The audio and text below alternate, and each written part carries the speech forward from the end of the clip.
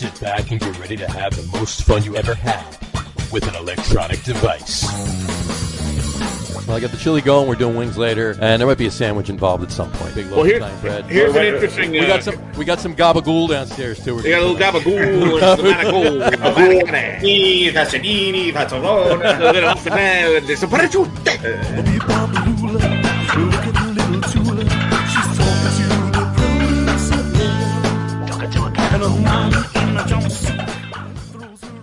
All right, everybody, welcome out to the Locker Room. It is Wednesday, March 17th. Happy St. Patrick's Day, folks. Slancha, Jersey Johnny coming at you. And with me, as always, are none other than Mr. Radio Pete, Mr. Harry Lugnuts. Say hello, guys. Hello, guys. Hey, now. Boy, we butcher words in many languages. We have butchered words in many languages. Mm-hmm. Slancha's right. I guess so. Sure. I think it's what does it mean? I didn't say slanty. Slanty. So, Happy Slanty, you leprechauns. happy slanty, you leprechaunis. Slancha, everybody, and happy birthday to Mr. Lugnuts. Yay. 29 again. 29 I was going again. to I was going to get the boys to serenade you with a little piano trombone rendition of Happy Birthday, but that would have taken effort. Yes. But that would have taken a little effort. So. And I'm Do they do it in Tom Waits style? Absolutely. I have to. Happy birthday. Yeah. I have to admit, Happy birthday, swordfish trombone. my will is not as strong as two teenage boys. They're tougher than I am. This is true. Yeah. This is true. Yeah. But happy birthday. Happy birthday. But you Happy have somebody birthday. to clean the gutters. This is So true. Yeah, There you go. it's debatable. it's called So- a wife. Well, already then, on that note, how's your birthday been so far, Mr. Lugnuts? Just Stellar? stellar leading up to this. So, can't complain. I've been working all day. So there you go. And it looks like you still have sun out there, since it is only 5:53 out there. So It is. I do have sun. My this time of year, I'm getting sun creeping through the west window, and it's nice. It's nice that it's still light out at 6 o'clock now. there you go. It's a beautiful thing. Something about artificially playing with the clock. The that clock seems to make the sun come up at different times. It's Yeah, it was artificial. I mean, we do it. The clocks don't artificially change. We change them manually ourselves. But well, some of them change automatically. Though. I meant Mother Nature's clock. I know what you meant. Yeah. I know what you meant. No, I was just getting used to actually starting work and it not being dark And now it's for dark. about a week and a half, and then now it's dark again, and I have to You'll have that walk for around with the another big month. flashlight for the first hour of work. It stinks. Sure. Well, maybe you could pick a different restroom on the turnpike. Well, Yeah, but you're a creature of habit. I mean, Creature of that. Yeah. So are they.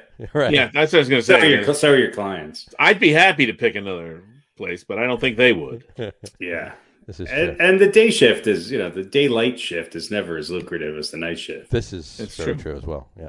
True. It's also something to think about. But I'm, home for dinner, so it makes it all worthwhile. I mean, yeah. And full benefits. yeah. Can't beat that. Can't beat that. In any event. All right, there we go. Off the rails right at the Off beginning rails of the right at show the beginning again. of the show. That's it. We are Absolutely. consistent. We're nothing but if not consistent. We'll see you next week, folks. All right. Listen, I have a message going out to the Garden. I want to send it out before we get going. Okay. We always start off with basketball anyway, but lately, this is for Mr. Dolan and any of the security guards. Okay, this is Patrick Ewing. Okay, he's a star among stars from the Garden. Okay, he played for the Knicks. The Knicks is a team that plays where you work, and if it's Dolan that's listening, who you own. Okay, Patrick Ewing. This is him now. Okay, so just in case there was any confusion, just wanted to make sure you all knew that. So I hope that helps. I hope that Now, helps. was he 100% serious about that, or I kind of got the feeling that Ewing was. He was not happy, but he wasn't maybe necessarily. I thought he was playing a little bit, but he was definitely. I'm sure it was frustrating. Or was he just really? He was pissed because it happened on numerous occasions, and he just all he's got to do is point up to the rafters and go, "Yeah, that's my fucking ID right up there. My ID's right there. That's hanging right up there." Dick. Yeah, probably some security guard wearing a Derrick Rose jersey.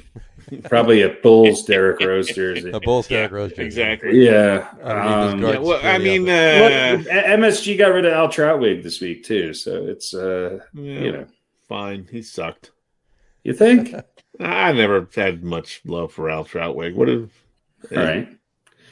Well, sorry, Al. I was trying to give you some props, but Radio Phoenix, you suck. I will tell you this: he did a good bastard. job. He did a good job on the Hawaii Ironman. They do a film about the Ironman triathlon, and he narrates that, and he's good at that. But he doesn't suck. I guess I never found anything special about him. Okay, he was Troutwig's fine. I mean, what was the reason they got rid of him? I don't know. They did not renew his contract. They did not renew his contract. So who's coming in to take his place? Who knows? Dolan's going to do it himself. Patrick Ewing. There you go. Dolan's going to do it himself. Yeah, Jeremy Lin's going to come in and announce the Rangers games. Yeah. I have no idea. And speaking of LeBron James, you see what he bought yesterday? Part of the Patriots or somebody? Red Sox. Red Sox. There you go. I knew it was Boston. He invested in the Fenway Sports Group as a partner, and so that means he's now a part owner of the Red Sox. So he was a Yankees fan, apparently, originally. Became an Indians fan, obviously. And now he's owning the Sox. So, well, he did wear a Yankees hat at a game in Cleveland, right? Against the Indians. I believe so, yes. But here's the thing about this, because I thought about this. Not that I really care, but I don't think he has the availability to buy a piece of the Yankees, right? So if he really is a Yankee fan, I don't think there's any of them for any part of that franchise for sale. There's no part of that. There's no part owners with the Yankees. Yeah, so I mean, I guess he wanted to own part of a baseball team, and he figured, well, I guess Boston is as good as any other, but it's a good investment. He doesn't want a piece of the Indians, apparently, which is kind of interesting in that the Indians have probably been the best Cleveland team over the last. That's not saying a lot. It's not saying a lot, but it's saying something. So I mean, let's face it, the Cavs did win a championship. We all know about that, and the Indians have gotten close, but gotten close a few times in the last 30 years. But maybe there wasn't available either. I don't know. I think it's just he probably has discussions with his accountants like, hey, it might be a good idea this year with interest rates so low to buy a piece of the Red Sox as a write-off or something. I don't know. Who knows? Somebody else said he owns part of a soccer team. I'm sure he does. Yeah. I forget the name, but it was one of the names that the average person who's even not a soccer fan might recognize. Maybe I will tell you this: City or something like that. It's been a slow sports news week. It's definitely been a slow because we're talking about LeBron James. Well, let me, if I may, bring up something, and I think I texted about this. Before you do, I just want to throw this up there. We got a couple of comments just for Harry. Hey, Harry, happy birthday from the Samurai, from the beer podcast. Thank you. And he also said happy St. Paddy's Day to all of us and all of our viewers. Both of them. Oh, very nice. There you go. There's two? Yeah, apparently, he just wanted to make sure it was just two that he was saying happy St. Patrick's Day to, I think. Well, it's him and his dog, or him and his dog, viewers, right? Right. All right. Happy St. Patrick's Day to all of you and all of us, is what he was basically saying. That's pretty much what he was saying. Well, happy St. Patrick's Day, Sam. There you go. All right. So you were saying, I'm sorry I cut you off. No, it's okay. I think I texted last week about this because I believe it happened on Thursday. Okay. I gotta look at my calendar. Yeah, Thursday, because Thursday was the 11th of March, which in 2020, according to some guys on ESPN Radio and the New York show, the Michael Kay show, was the day the world changed. Oh, yes. And I found it really offensive. And Don LaGreca was saying that it was a kind of a "where were you" kind of a day, because it was. He compared it to, it was like he was saying for us, us sports guys, it was our "where were you" when Kennedy was shot, and "where were you," on 9/11 kind of a day. And I just found that to be. Yeah, we're here. We're here. Can you hear us? Can you hear us? We got you. There you go. I can't hear a thing. You flashed in and out for a second. You flashed in and out. You saw that, right? He can't hear what we're saying. For a second, yeah. He can't hear a thing. Here, I'll message you. Keep talking. So, I don't know. I just found it kind of offensive. Now, look, in all fairness, the 11th was the day when I believe the WHO declared the coronavirus officially a pandemic. And it was also the day that the NBA said, we're going to not play any games. So I do remember at that time thinking, oh, wow, this is kind of a big deal. There's a sports league that's actually shutting down. Yeah. But in retrospect, it wasn't.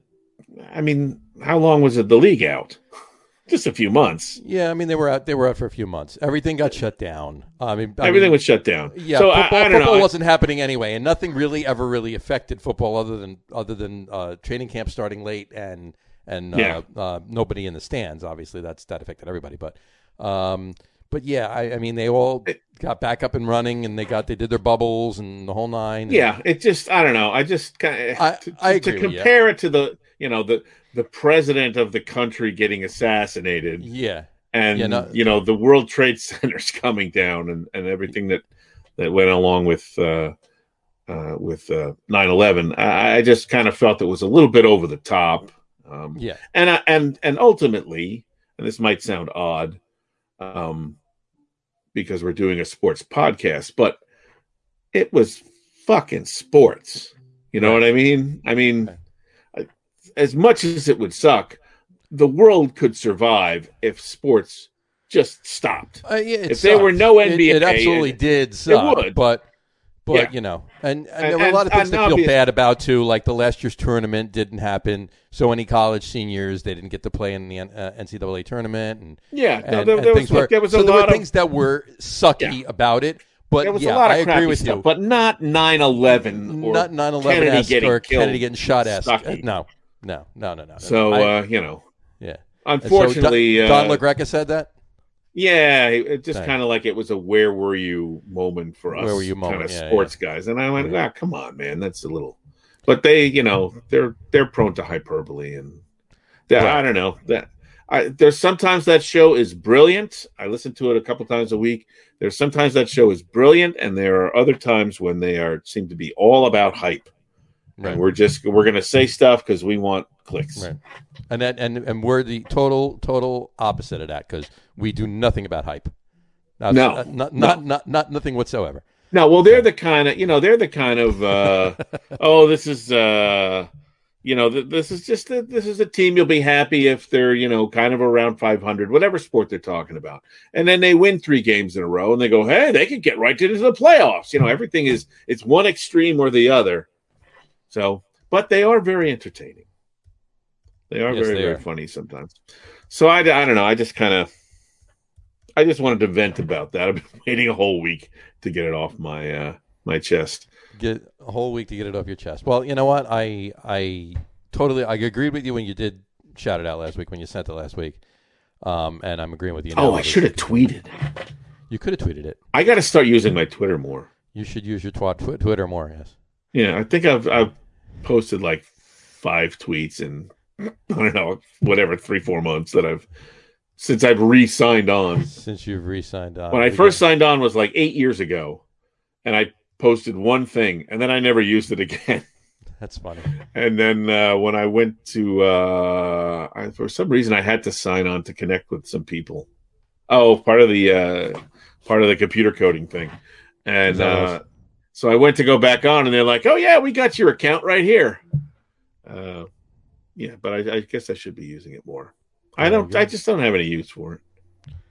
Oh yeah. Well, I have to admit I do tweet myself for and for the podcast, obviously. Yeah. But it is worth it, and you can definitely get some get some people Harry's interacting rebooting. with it. Harry is rebooting. I was just gonna. Yeah, I just got a text. I just He got said, the text "Keep too. I'm like, to reboot. We should. You know what? When he comes back on, let's just do this. we're waiting. No, we As waited if the we've whole been time. sitting here silent the entire time. Or just go like give him one of these. Or we could just like we're frozen at that point. Or we could just keep talking. And then he'll come on and he'll. No, let's not do that to him. Let's not do any of that because he'll see, shit, it's not working, and he'll reboot Yeah, and again. then he'll reboot again. So I wanted to talk about that. I just wanted to bring that up. His exact tweet was, well, I'm not going to say his exact tweet because we might have people that. I don't know what he has against Microsoft. I have to say, I often tell people, I don't know what's why he's using no Microsoft. I don't know. I often tell people that I am an unlucky person and that anything bad that can, what is it? The Murphy's Law. Murphy's Law, yeah. Where I've there's also a book called The Peter Principle, which is sort of along the same lines. Well, you wrote it, right? I wish, but I seem to have extremely good luck with Windows and Microsoft products in general. I never, knock wood, have any problems with that sort of thing. I run all my stuff, and but everybody else I know, this piece of crap. I know creative types like the Apple stuff. Supposedly it's better, and that's fine. Maybe it is. My son uses an Apple, but I use it. I'm using Apple right now. There's an Apple sitting. This is where I'm communicating to you via the Apple, and my laptop over here, though, however, is a PC. It's a Microsoft. I'm using like a 5-year-old Dell laptop. Not that it's not really taxing it. It's got a microphone and a camera attached to it, but it's all good. I'll tell you what, though. Here's my secret. What's your secret? As far as anything internet connected. We are going to rivet people with our delay of the sports podcast, waiting for Harry to get back to talk about this. We could talk hockey because no. I want to know I'm riveted. I want to know what your secret is. Here's the thing, folks. If you've got the dual band router, right? You got the 5 the 5 gig, and you got the 2.4. Well, everybody in my house now. I got one desktop that's hardwired, and I use a NVIDIA Shield to stream television. That's hardwired. Okay. We got another desktop. We got a second Shield. Everybody's got their phones. Probably 2 or 3 other laptops. Sure. All that's on the 5. Mm-hmm. Me, I'm on the 2.4. You're on the 2.4. My phone, this computer I'm using, and my tablet. Because nothing else is on it. That makes sense. I get all everybody goes to the 5G, and you got all the bandwidth. Everybody goes to the 5G. I get all of the bandwidth reserved for the 2.4, and it's not that much slower. No, No, it's depending on what you're doing, you can't even notice any. No, I mean, there's nothing. Look, I'm not uploading a lot of video or stuff, so that's really not an issue. But when everybody else is using all the 5G and sharing all that, switch to the 2.4. You have that band all to yourself. I have to admit, everything here, TVs, computers, laptops, iPads, iPhones, blah blah blah blah blah, is all on the 5G. Nothing is on the 2.4. There's literally nothing on it. I'm sorry, I take that back. The printer over there is on the 2.4. That's the only thing that's on the 2.4. Yeah, you know what? Probably that's. Yeah, we had the printers in my son's room next door. That's probably also on the 2.4. 2.4. Yeah. But that's a smart idea. That's a smart idea. I'll have to remember that if there's ever lagging on the 5G. I mean, we don't. I don't think anyone has much of a problem because a couple of years ago, probably 5 years ago, I think we had like 50 meg service. Right. And then one day the cable company was like, "Hey, how'd you like 100 meg service for $5 extra a month?" Right. And I thought, that sounds like a pretty good deal, double my speed. Sure. And then like 2 years later, they did the same thing. And they're like, "Hey, how'd you like 200 meg service for $5 extra?" So I was like, "Okay." Okay. So I think there's plenty of bandwidth. Although here's the funny part about that. Not funny now. When they the Cablevision, of course, was you're probably familiar with Cablevision, right? Mm-hmm. Sure. Cablevision in Jersey. So they were bought by Altis. Altis, yeah. Altis, excuse me. Altis, yeah. Remember. Altis. So, excusez-moi. Je peux demander pour nos baccatesia Altis. Altis. Anyway, yes. They started charging. Hey, they started charging me $10 a month for a modem. Can you hear us? So I said, "Screw that." He can't hear us anyway. I can hear So you.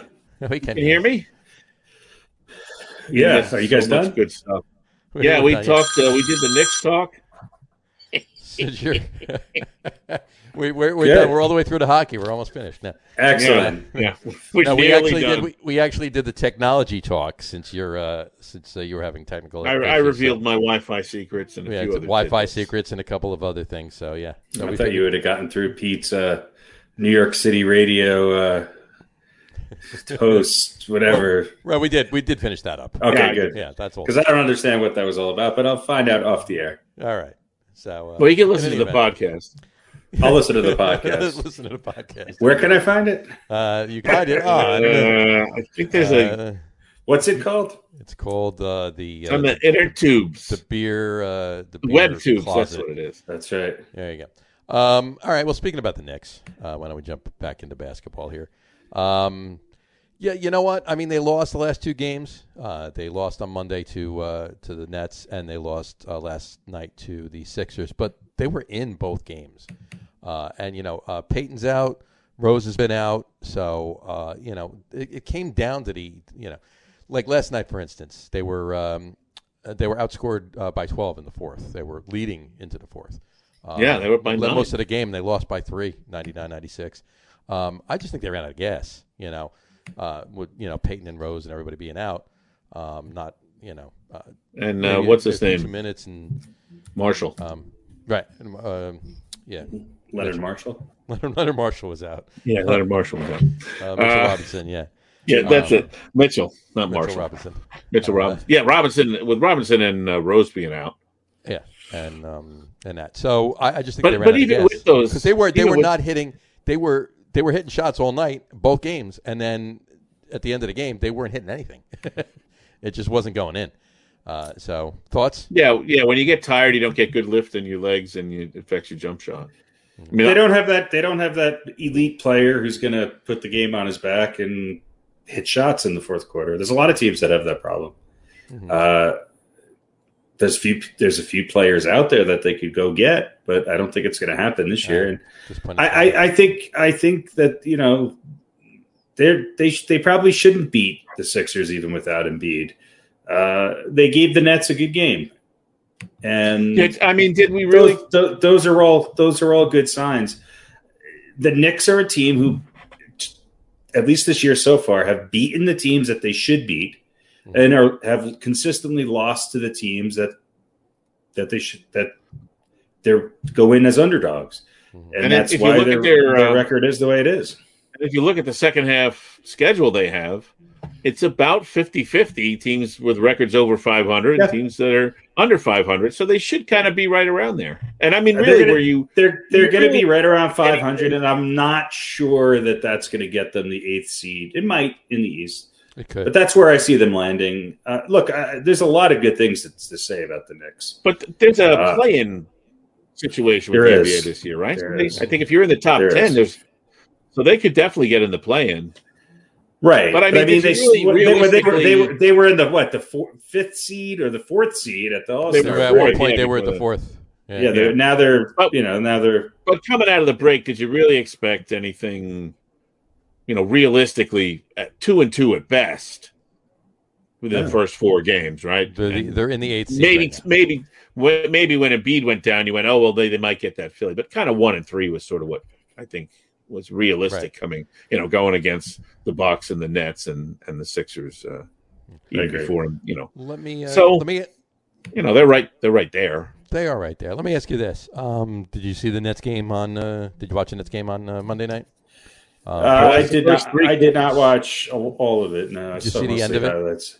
I saw the end. It was not a walk. It was not. He did not travel. It was nothing. I mean, we're going to start calling traveling now in the NBA. That was horseshit. That was complete. I mean, if they're going to call traveling, they have to I would have been calling carries. And then every Randall was, Euro step is illegal. Right. Yeah. I mean, the Knicks are in the 8th seed, and they're a half game out of the 9th seed. Right. So, I mean, this is what I thought would happen. I mean, Atlanta's has won 6 in a row now. Yeah. You know, and I think Toronto and the Pacers will probably be there, and I think the Knicks and Bulls are going to have a tough time getting in. And you know, the Wizards have kind of come back down to earth a little bit. It's tough. I mean, look, the Sixers. Doc Rivers has to be considered as coach of the year. The Sixers are up right now, by 15, 14 points against the Bucks. At halftime, they held Milwaukee to 31 points at halftime. So, you know, we talk about Thibodeau and the Knicks' defensive mindedness.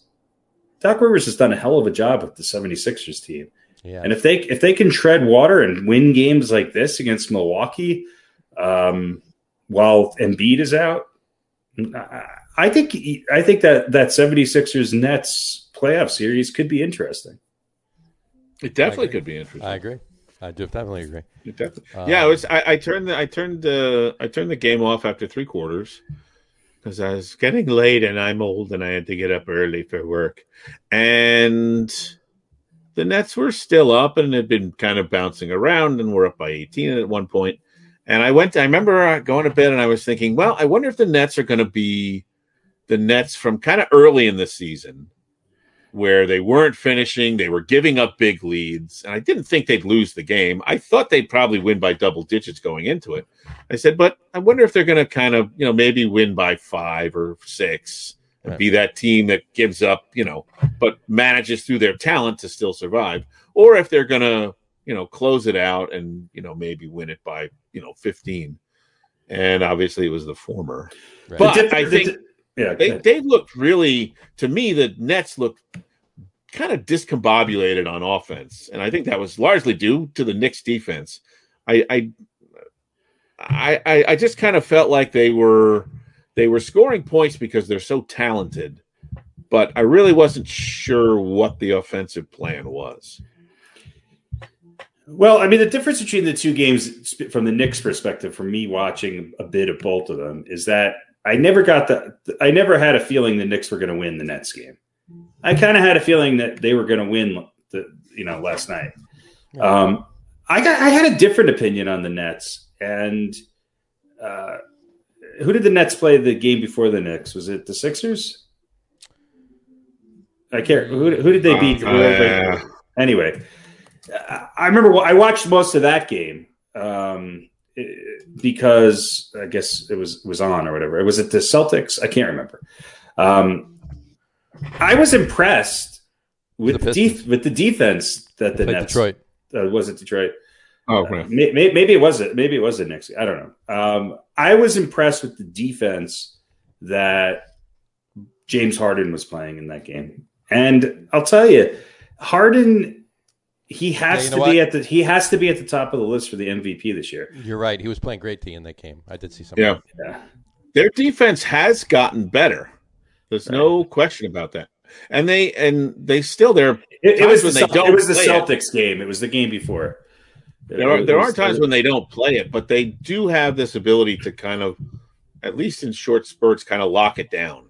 Yeah. So Harden always seems to have the game in control. Yeah, he always seems to just be the guy. Right. Well, he had the 21, 15, and 15 against the Knicks. I mean, that's monster. Yeah, it was.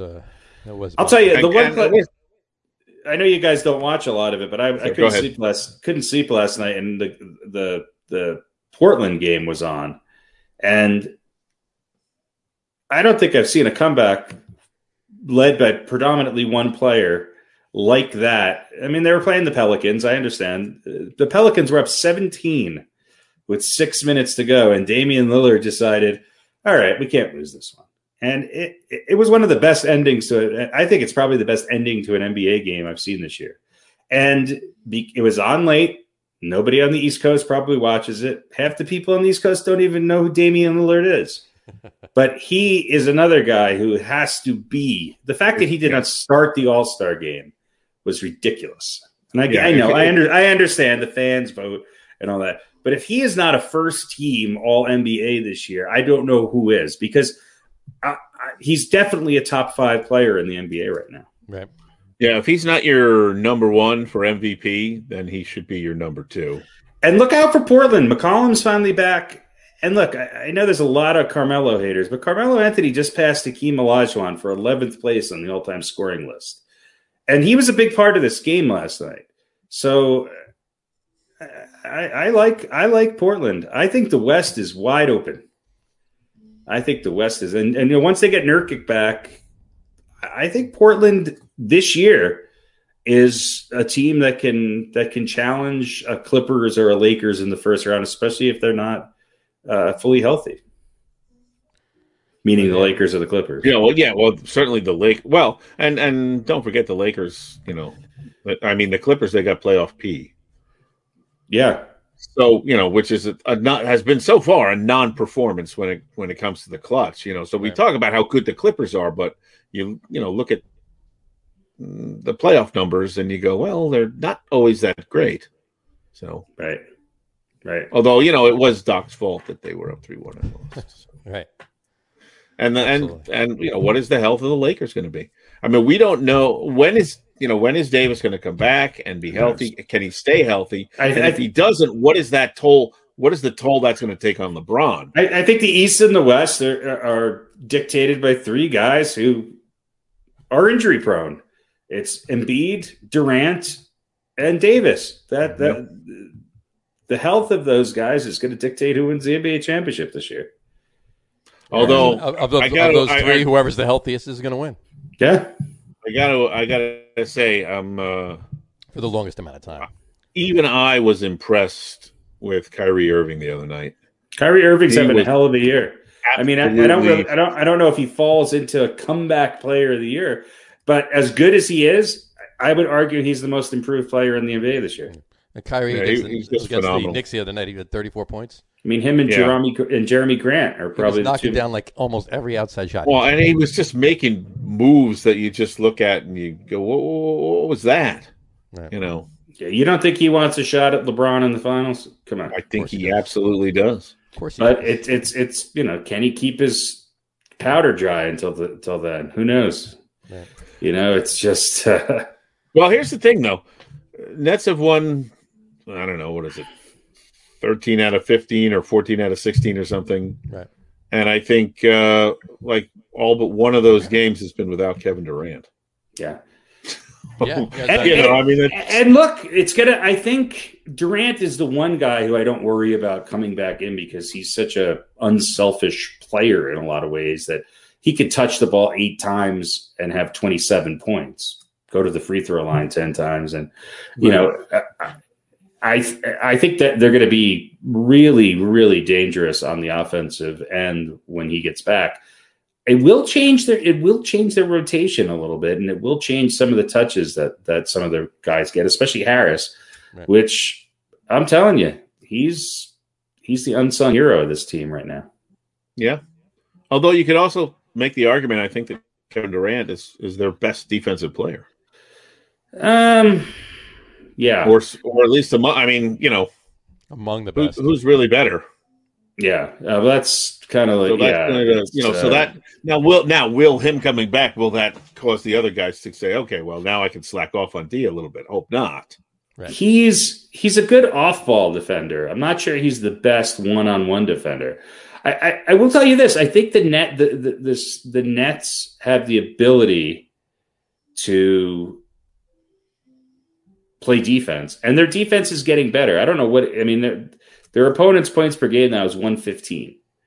It was up there. I think it was higher than that. It was over 120. Over 120 when Harden got there.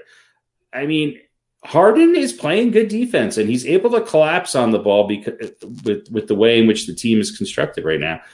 I think against a bigger team, against an Embiid, against a tall Sixers team. The Sixers are big. From top to bottom, they're just big. Yeah.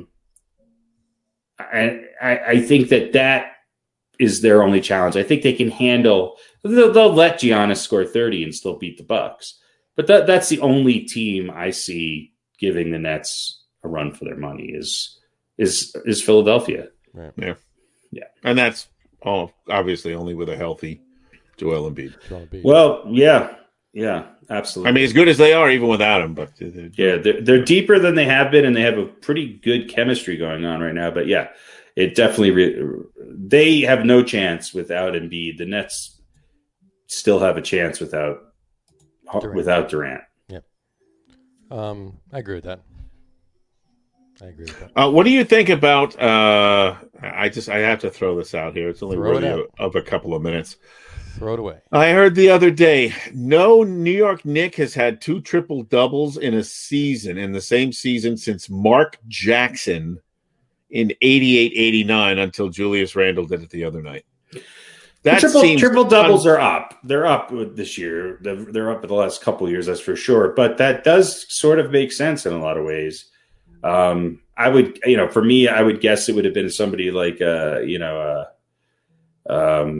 an Anthony Mason or somebody like that would have been able to pull off a triple double. 10 points, 12 rebounds, 10 assists, something along those lines. Right. But low scoring triple double. Yeah, Randall's moving the ball. He's rebounding and he's scoring, and it doesn't surprise me. The Knicks have never had that kind of triple double guy. The last guy they had that was probably Mark Jackson, or occasionally probably Charles Oakley, but you didn't see a lot of triple doubles in the 90s when the Knicks were on their peak, and the teams in the 2000s that made a run with Melo and Stoudemire and those. There was nobody on that team that was, even remotely triple-double material. Somewhere along the way, in all that time, somebody would get 2 over an 82-game season, but nope. Yep. It's just an amazing stat. It is. I mean, it's mind-boggling. As good as players like Patrick Ewing and Reggie Miller and all of these guys were, Charles Barkley, they didn't have a lot of triple-doubles. I mean, that's why... Yeah. When you saw Russell Westbrook ringing them up like he did a few years back, it started to bring it back into the conversation. Points are up, passing is up. There's a lot more long rebounds in the game right now because of the prevalence of the three-point shot. So rebounds by guards and forwards are way up. You don't have as many centers in the game.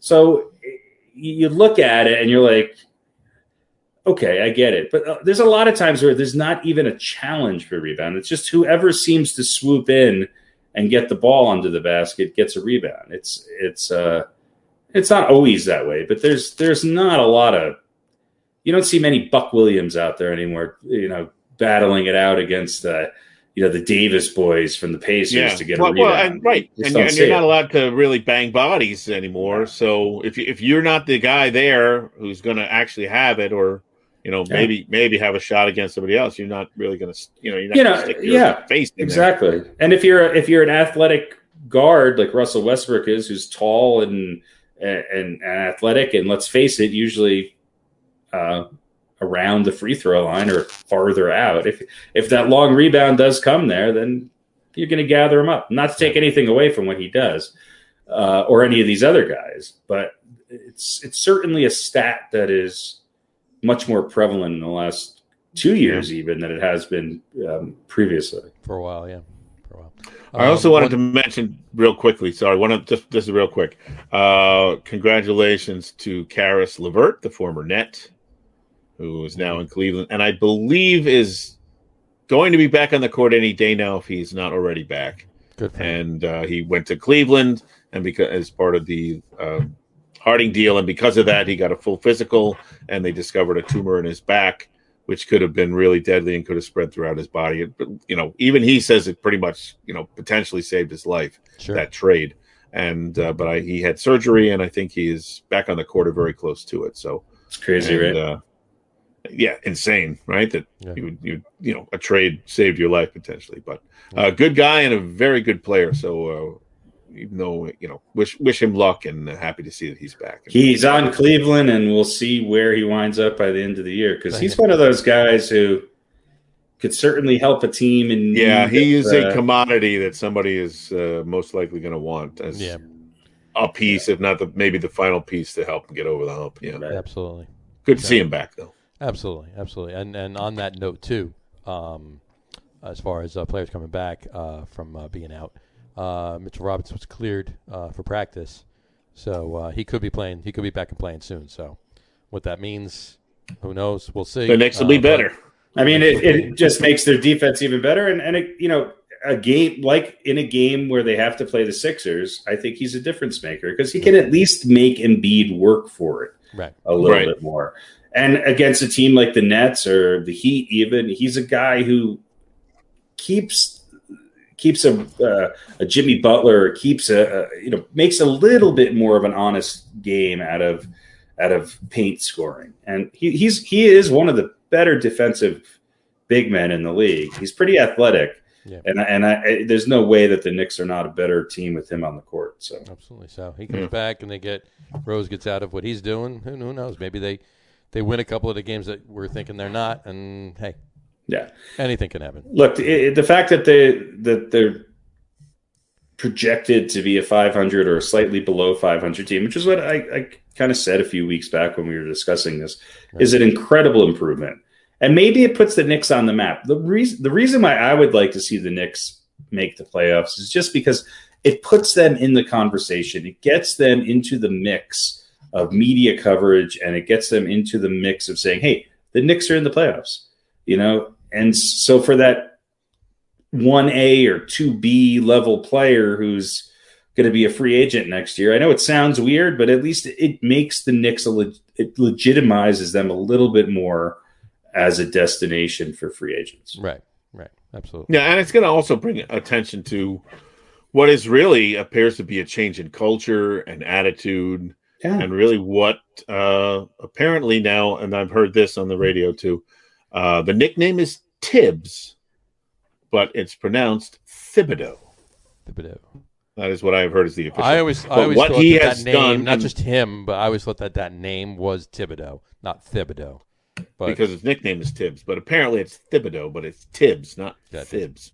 But what he has brought to the team, what he has brought to the team. And it's going to, getting into the playoffs and maybe getting to be, I mean, everyone knows the Knicks, but I guess you could be living under a rock and not really realize, or if you're sort of a casual NBA fan out in the West, you might not be aware of what they're doing. And so for them to be in the playoffs, you might get a little bit more exposure. And yeah, I mean, I think if you're a casual NBA fan watching the Lakers and the Clippers, you can't name a New York Knick. Probably not. And I mean that goes for a lot of teams. Let me throw one more at you. Throw one more. Go for it. Why the hell? Well, one more. I wanted to bring up one Myers Leonard, who is center for the Miami Heat, who is injured right now, and might be getting suspended. He's the guy that was gaming. He has a Twitch account, and he was playing some game, and he said some very nasty things involving some racial slurs. Is that right? Some ethnic slurs. Yeah. And I don't know. I feel like it's kind of almost a series now. He said, well, I'll just say it. Go for it. He was playing, I don't know, whatever, some Call of Duty. And somebody was sniping him, I guess, shooting at him from far away. And he said, don't fucking snipe me, you fucking kike bitch. And of course, this was a live feed on Twitch. Him and his boys were playing, and so the word got around, and then he got in trouble. And first, he said he didn't know what the word meant. He's full of shit, which I thought was a ridiculously lame. Yeah, exactly. You figure he knew what fucking and bitch meant, and that he was going to educate himself, and he apologized to any Jewish people that he upset. So I guess my question is, where does this rank on the? He's going to come back, of course, but where would this rank on the? He shouldn't be allowed back. Not only because of what he said. Where does this rank? Where does this rank on just? Oh God, you forget. Well, it ranks really, really high on they're just babies. Like, could you ever imagine Willis Reed playing Call of Duty? No. It's just Jesus. Spoken like a trio of old guys. Call of Duty. Call of Duty. Yeah. I get it. I mean, I understand it. Well, you know what? It's not like the three of us haven't played video games. Okay, right. Granted, the video games were a lot different when we were kids, but that's true. But listen, I gave up after Mortal Kombat because it was too many combinations for me. Once you have to press like 6 buttons in a certain order, I'm not interested. I prefer Punch, video kick, games with move. one joystick with the button on the top and the button on the side, and I'm good there. Look, if he wants to talk like that, then he needs to run for president. Okay.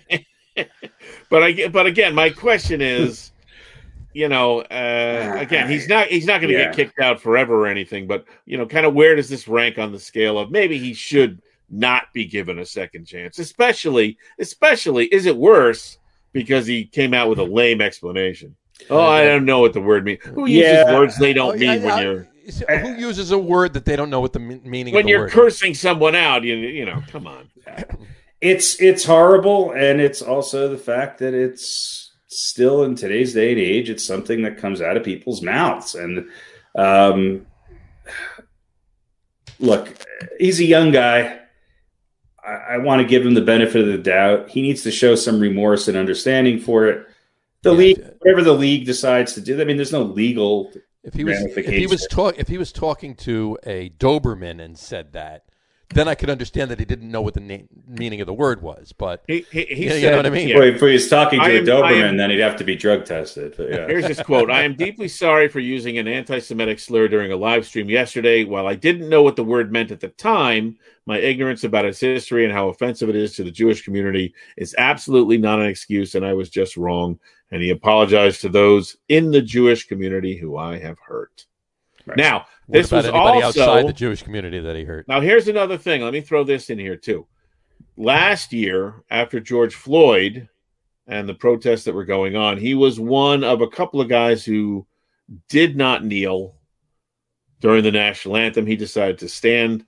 He said that his brother, I think, was a Marine, and so that he was standing to honor his brother. And it seems like, according to the story, the players with him, teammates, including black teammates, would kind of put an arm around his leg during the anthem to show solidarity. But there is that instance as well, or that going on. Now, again, I guess if his brother was a Marine, which we'll assume is true, you could kind of justify that, but you could also look at it as this is a guy who doesn't want to kneel for black people being, killed by police, and now he's calling people kites. Look, the whole kneeling thing. The two different things here. The kneeling thing being conflated to disrespect the troops or police or whoever.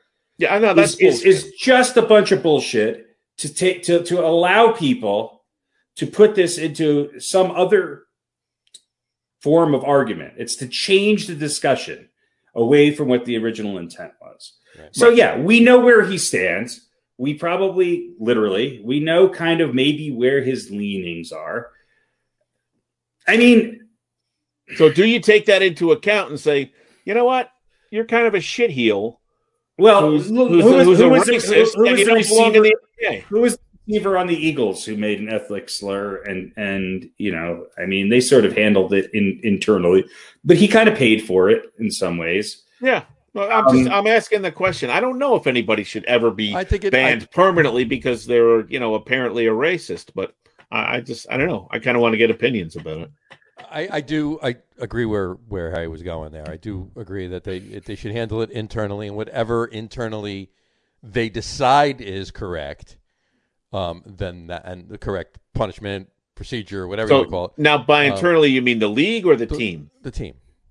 The team. So the league wants to get involved. The league wants to get involved. I mean, they kind of almost do, don't they? You're right. He's a shitheel. All right, and he's full of shit that he didn't know what that word meant. Yeah, I just completely. But there's so many different layers to how we respond to this. So he's completely glossed over and I don't know if he was playing a female or not, or if bitch was just some sort of I think it might have just been the way anybody uses the word bitch to mean, a weak. But we've completely glossed over that. that. So we've completely glossed over that. So, we haven't. That's okay, I guess, because there was no apology for that. The anti-Semitism, let me ask you this question. If the racial slur was different and pointed towards a different group, if it was pointed towards African Americans, which is, let's face it, is 98% of the NBA, would the reaction be different? Of course it would. So, and I mean, I know Julian Edelman and a few other people came out and offered to, educate him or whatever the case might be. It's ignorance, and it needs to be called out. I don't know. What is he, a 24-year-old guy? I mean, maybe. I think there's nothing legally, like he didn't do. This isn't an offense where he's going to be jailed. So if it's in the NBA's guidelines and in the contract, the player's contract to be dealt with by the NBA, then it should be dealt with that way. If it's not, then it should be dealt with by the team. And it shouldn't just be swept under the rug by people like Edelman. Yeah, everybody makes mistakes. Everybody says something stupid. Right. But that's kind of a really specific thing to be shouting out while you're playing a video. Yeah, see, I wouldn't characterize this as a mistake other than the context of he shouldn't have said anything. He didn't say this by mistake. It was directed and it was said purposefully. I'm giving him the benefit of the doubt that he didn't know. I understand. And that maybe he loosely knew what it meant. Maybe he thought it was a slur for Germans. I don't know. But my point being is that we would never know about this if it wasn't for that. We're fucking micromanaging everybody's life by what they say, see, and hear. Well, we wouldn't know about it if he wasn't broadcasting it on Twitch, live on the internet. Well, I think that's where he was going with that. Every single thing is looked at. Right. Social media. It's also the problem of everybody wanting to broadcast everything. Right. Yeah. It's just like somebody needs to. The underlying problem is that yes. We have people that say anti-Semitic things all the time. If this can lead to a better discussion on why that is offensive and why we shouldn't be saying anti-Semitic things, then great. Meanwhile, I just think the NBA needs to do a better job of educating these guys, of saying, hey, look, we want you to have fun. We want you to do what you normally do. We want you to have the best life that you possibly can. We're not trying to sort of put you on a pedestal in a way that overanalyzes everything that you do. But come on, just just do this in private, right? And at the same time, wake up a little bit to what's going on in the world. And learn from this, and maybe this can be a learning experience. Maybe he can actually. I don't think it needs to go away, and I don't think he needs to be, canceled or whatever the case might be. But maybe he needs to actually continue to talk about this and become somebody who actually educates other people on the situation. I'm glad you said that, because I was just going to tell this story. A couple of years ago, I had to go to the high school. They were doing a presentation about drunk driving I think it was for all the seniors, and it was at night, and they had one of the sheriffs was there, and they had a guy who was from some institute, and they talked about the statistics and what drinking, peer pressure and all that kind of typical stuff. One of the most powerful things they did is they had a guy there. Billy Joel? No, I think he was 23. That is more powerful. And he had driven drunk and killed his best friend. And part of his sentence is the agreement that he made. He spent some time in jail, but part of his ongoing punishment, if you will, and he agreed to this. He wasn't sentenced to it. It was something he agreed to. It was offered to him. Is he came to these presentations and told his story, and it was one of the most powerful things that I think I've ever seen. And you could see the effect it had on the crowd when he was up there talking about going out and drinking and his, feeling invincible and all that, and how he killed his friend and this and that. I would like to maybe see something along, as you just said, to help educate people. Maybe this guy needs to become educated and then go out and talk about what he did and why it's wrong, and help educate some other people. Maybe that should be part of that. I think that would probably be a better thing to do than just out and out cancel somebody. Yeah, I agree. And as long as it's genuine.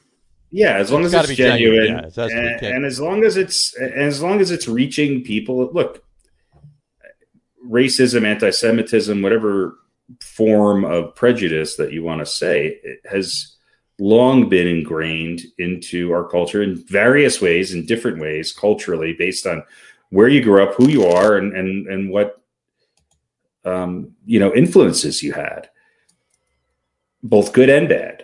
And it seems as if we have given a platform to much less dog whistling and much more overt racism and sexism, anti-Semitism, whatever ism you want to put on it, in the last few years, the last 4 or 5 years. And for a lot of guys or gals who are coming up at a certain age, maybe this is a form of imitation, and maybe this is just something that's accepted in certain circles. I think anything we can do to help squelch that and point it back in the opposite direction is a good thing. And let's face it, athletes, celebrities of any sort are best at doing this. And so, they have platforms. They have platforms. Mm-hmm. And he may have a platform, into something, into an audience that goes even beyond the NBA. So yeah, maybe it can be a good thing. But look, I'm sure he's not alone. No. That's a good point. That's a very good point. And unfortunately, it came to light, and I'm sure he'll learn from this. And I think when you are put in a situation like that, where you're embarrassed and where you're brought into the spotlight under, a form of being prejudiced or being, called into question about whether it's anti-Semitism or racism, I think you do step up, but I do think you learn a little bit. Most people do. And there are other extreme personalities who double down. But right. I don't think he's one of these guys, and I think he will learn from it, and maybe others will as well.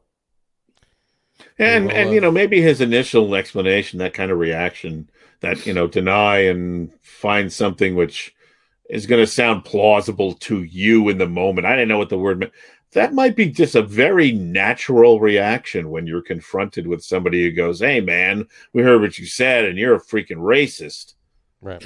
And, he might not know what it means, and he may have heard it previously on some sort of, gaming platform. I don't know. I don't really buy it. Let's not speculate about it. Yeah. Wherever you heard it, whether you heard it from, whether it was, from friends or family or elsewhere on social media or TV or movies or who knows? This is the most you're going to hear about him. Yeah, probably. Yeah. I just hope it's not a case where he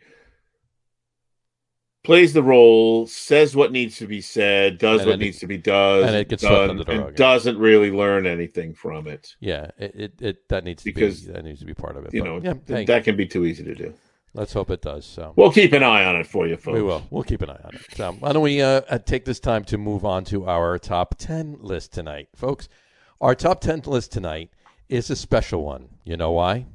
Because we only have 10 people on our top 10 list tonight. Not 11, not 12, not 15, or even 18. 10. Our top 10 list tonight.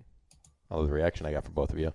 Our top 10 list tonight. How did that happen? Is top 10 power forwards in NBA history. And we'll do this the same way. We'll keep it going like we did last week at the movies. That was a good idea. I'll announce everything, and you guys can chat about it. So we'll get started with number 10. Number 10 comes to you from former New York Knick Dave DeBusschere. And let me get his picture up for you right here. Harry, anything to say about Mr. DeBusschere? Yeah, it should be higher on the list, but he's a big part of those New York Knicks championship teams, and maybe one of the early kind of power forwards who started to change the game a little bit. He was a great athlete. I mean, I think he played baseball professionally too, if I'm not mistaken. He was 6'6", 6'7", so at the time maybe a little bit smaller than some of today's power forwards, but just a rebounding machine. And when he came to the Knicks from the Pistons, it was really the final personnel change that gave that Knicks team exactly what they needed. It allowed Bradley to move to small forward. He, much like Oakley later on with Ewing, he was that guy who in that front line with him and Willis Reed were formidable. And he was a good shooter. He was a great defender, one of the best rebounders in the history of the game. And one, again, on that team, they all had a basketball intelligence that was off the chart. 2-time NBA champion and I think he was one of the top 50 players of all time. So, and in New York, especially people like my dad's age, he was revered. 16.1 points per game, 11 rebounds, and almost 3 assists. Which would probably translate to 24, 16 and 5 in today's NBA. Sure. And he was maybe the 5th option on that team at times. By the way, he played for the White Sox. He was a pitcher. There you go. Wow. Imagine seeing him on the mound. Jeez. Right. Randy Johnson before Randy Johnson. It was Randy. He was big unit before the big unit. Yeah. I mean, Hall of Famer. He was, in '96, he was named one of the 50 greatest players in NBA history. I think a lot of people forget about DeBusschere. There's a lot of personalities on that Knicks team, and obviously with Willis Reed and Earl Monroe and Walt Frazier and even Cassie Russell and some of the other players, Bill Bradley, he was never the top, but he was always, I mean, I remember as a kid, when he was obviously retired, but he was always on local TV and radio doing ads for something, the Muffler Shop or Midas Muffler or some. I mean, he was a presence in New York, and I think he was kind of what people used to refer to as a lunch pail kind of guy, and I think he's grossly underrated. I would agree with you, but definitely had to be in the top 10. That's for sure. So. Yeah. Number 10, Dave DeBusschere. Let's move on to number 9. Number 9 is Mr. Bob McAdoo. Great name. Great name. Just as long as it wasn't Ben. He was, again, a guy who was really versatile in that. Was he a 4? Was he a 5? He played center a little bit. I think most people probably know him for his time as a 6th man or 7th man on the Lakers teams when he finally won a championship. Sure. But he was a prolific scorer. I believe he started in the ABA. Wasn't on the Knicks for long, but he was very memorable, and he hopped around quite a bit. He was on the Knicks a few years. Yeah, 4 years maybe. I know he played for the Nets for a year or two. 2-time NBA champion with the Lakers, 5-time All-Star, and he won the MVP in '75. I mean, he was a guy who could put the ball in the basket, and even much like he kind of Carmelo Anthony reminds me a little bit about McAdoo. McAdoo is a much more power player, but he was also really versatile around the rim. And towards the end of his career, he could come in and 20 minutes of playing time could put up 20 points. Sure. And he still, even with the career that he had, he still averaged over 22 points a game and almost 10 rebounds. he was probably at many points in his career the best, one of the best power forwards in the game. 73 through 76 with the Buffalo Braves, I believe it was. He averaged 30.6, 34.5, and 74.75, and then 31.1, 75, 76. And those were league leading years. I mean, he was a 3-time NBA scoring champion. Yeah. Those were the 3 years. People always sort of laugh at me when I compare him and Carmelo. They're sort of the same players. Where towards the end of McAdoo's career, before he went to the Lakers, people were kind of, I don't know. He was on the Celtics, and he was on the Pistons, and he went to the Nets, and he was always the guy who could put up a lot of points but could never win a championship. Right. Well, lo and behold, he was a big part of those teams, especially that first championship before Worthy really became part of that incredible Lakers team. He was really good, and he was a good defender. I think he could guard a center for the whole game and allow Kareem to switch off. I mean, he was one of those guys who was very versatile and a good baseline player. Really great baseline player. 5 seasons with Buffalo, 4 with the Lakers, 3 with the Knicks, 2 with Detroit, and then 1 each with Philly, Boston, and New Jersey. And then out of the NBA after 85-86, he played 7 more years in Italy, which I don't even have stats for him here. So finally, I guess retiring from basketball. Forley. Although I guess finally finishing up in 1993. Yeah. So 72-73 to 93, a nice 20-year career.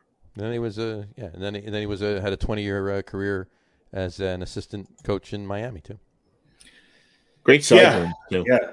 I mean, his time on the Knicks kind of the old school was getting old, but I mean, he played on a team that for the first year for the Knicks was still coached by Red Holtzman, and was Bob McAdoo, Clyde Frazier, Earl Monroe, Spencer Haywood, Bill Bradley, and Phil Jackson. And the next year, Willis Reed became the coach. Yeah. So, but the Knicks were kind of going like this. McAdoo was kind of going like that, and it just never meshed. But, the Knicks traded him and wound up getting Bill Cartwright in the draft. So, who later went on to win championships without the Knicks. Without him, man. Anyway, all right, number 9, Bob. My college roommate called him Bill the Bag Cartwright. There you go. So move on to number 8.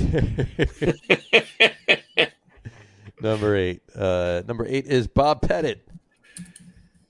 Bob Pettit, not related to Andy Pettit. Not related to Andy. And we should point out that Bob McAdoo is not related to Ben. No. He's not related to Bob Pettit either. He's not related to Bob Pettit either. Well, you don't know. You don't know. I don't think so. Robert E. Lee Pettit Jr. Robert E. Lee Pettit Jr. So there you go. Good numbers. 26 a game, 16 rebounds, 3 assists. I mean, that's ridiculous. Yeah. He was an NBA champion. He was an 11-time All-Star, 2-time NBA Most Valuable Player. People forget about Pettit, but I mean, he was sort of in that era right before the NBA really started taking off in the 60s. I mean, he's played in the 50s. He was a force to be reckoned with. Back then, 6'9", 210 pounds is a big boy. It's a point guard nowadays, but third 20 numbers. It's a small forward nowadays. I mean, 26, 16. Yeah, I mean, it's in 3 assists. That's 16, by the way, is the third best rebounding per game in NBA history, and trails a couple of other guys named Russell and Chamberlain. Yeah. And by the way, averaging a double-double throughout basically his entire career was Bob Pettit. And I think the reason why he's unknown is because he played his entire career for Milwaukee and St. Louis Hawks before they obviously moved to Atlanta. Exactly. So I mean, Is that a thing? Is that like a lot of Milwaukee teams wind up in Atlanta? Is that what it well, they had Milwaukee teams wind up in Milwaukee usually, but yeah. But yeah, the Braves. True. In any event, I digress. Bob Pettit. Bob Pettit, number 8. All right. Brings us to number 7. Number 7, Kevin McHale. Let's talk about Kevin McHale. He put his picture up here. Just hated him for years and years and years. And why did I hate him? Because he was really good. Yeah. Absolutely. Of course. And almost a guy who, I mean, think about the guys that he played with. Maybe got more press, but he was a phenomenal player. Well, he was real rangy. He probably had one of the best turnaround jump shots the game's ever seen. He was a great defender, and he was one of those guys that would just get in your head. And there was a lot of them on the Celtics. But he was just a battler. I mean, he just battled. I mean, didn't he play with broken feet? Yeah. I mean, he other than Bird, he was their primary scorer. He was the guy who could consistently put the. And I think if it wasn't for some injury problems, he probably would be higher on this list, and his numbers would be a lot higher. Because again, he kind of he hung around long enough where he became a little bit more of a third or fourth option in the offense. But still, I mean, a 3-time champion, 7-time All-Star. He was a 3-time All-Defensive Team. 6th man of the year. Again, when he accepted that role and sort of made the 6th man something that the 6th or 7th man, coming off the benches. And I think that's why his career lasted as long as it did, is because he accepted that role and he excelled at it. There are some epic battles with Kevin McHale and the Knicks, Kevin McHale and Bernard King, Kevin McHale, obviously, and all of the Lakers. He was that good. He was that good. And he's one of those guys who I think if he came into the league today, I think he would be adaptable enough and would have even more range than he did back in the day and would still be one of those players. He wasn't really a post player who had to bang. He was more of a guy who could really position himself in a way where he could use his length to shoot over you. Yeah. Well, look, 55% from the field. Yeah. That's pretty darn good, even amongst probably lower than Robert Parrish.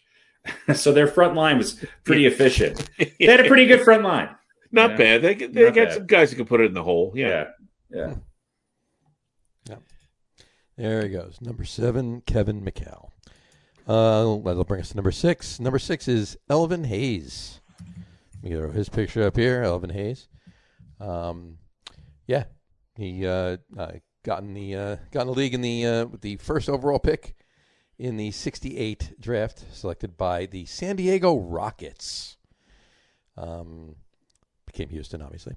1-time NBA champion, 12-time NBA All-Star, 69 through 80 consecutive years. Right there. And led the league in scoring, 68-69. Yep. Welcome to the league, young man. Welcome to the league. You're the leader. Averaged 21 points a game over his career, over 27,000 points. And he was another double-double there. He averaged 12.5 rebounds a game. Well, think about that front line with him and Unseld on the year that they won the championship. I mean, he was a guy who could put. I mean, he had over 27,000 points in his career. Sure, 12.5 rebounds a game and over 21 points. He's a guy who I also think gets forgotten a little bit just because he floated around so much. But we went back with the Rockets after. Back with the Rockets, yeah. But, there he goes. That's our number 6, Elvin Hayes. Gets us to the top 5, and we're going to start off with the big ticket. There he is right there, Kevin Garnett. Let's throw him up. I think he's singing a song. I think he's the only actor who's been in multiple movies on this list. There you go. Actually, I think you're right. Started his career in Minnesota in 95. first round pick, 5th overall by Minnesota. Went to the Celtics, the Nets, and then back to the Wolves. One-time NBA champion in 08 with of course, the Celtics right there. 15. He hung around long enough. He hung around long enough, and got a championship. And I think the Nets were hoping that he'd bring it down there when they pulled him down there. But 15-time All-Star. Crazy numbers. 26,000 points.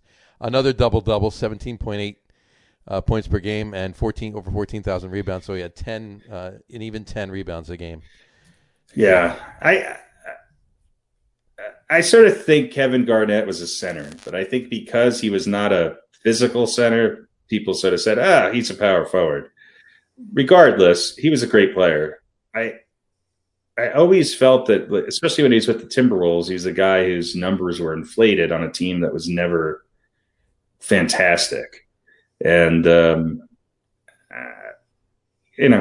look, his numbers speak for themselves. Mm-hmm. They do. Yeah, he's 18th in career scoring, and I think he's 8th or 9th in total rebounds. And he was also just a crazy good defensive player too. He was really brilliant both ways on both ends of the court. He was, and then when he had another big guy next to him, he was a great off the ball defender. He was a great shot blocker, and that Celtics team that won the championship was a really good defensive team. Yeah, and they were really good. And they had a couple pretty good shooters from, as we all know, but and the pre-genesis of the big three, right? Oh yeah, it's kind of sort of the birth of that that big three. Yep. That formula for bringing those guys together. Look, the Celtics, they sold out their immediate and medium future to put that team together in the hopes of getting a championship. It worked. It worked. They got the championship. So he was also MVP in 04 with the Timberwolves. Great player on a lousy team for years, for decades, it seemed.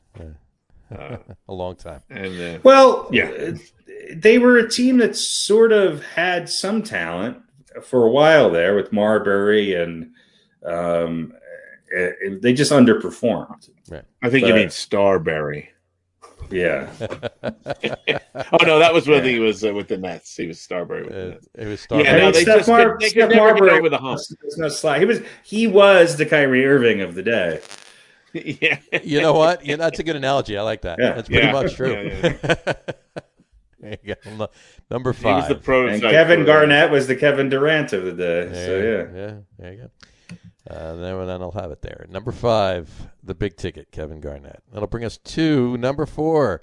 Number 4 is none other than Sir Charles. This is Draymond Green's favorite old player, right? They're best buddies. They're best buds. Yeah, I mean, Draymond is just heads and tails above Barkley. Let's face it. I'm going to tell you. I mean, he's way up on that list. I'm telling you. Sir Charles, the round mound of rebound. I think that Barkley might have the record for most nicknames, right? Nicknames, I think he does actually. Round mound of rebound. No, Shaq definitely does. I don't know. Barkley he had the round mound. He had the Chuck wagon. Right. The incredible bulk. Do you know he never went? He never went by Chuck. And I forget who it was. One of his coaches called him Chuck, and it just stuck. I think it was what's his name, who just passed away.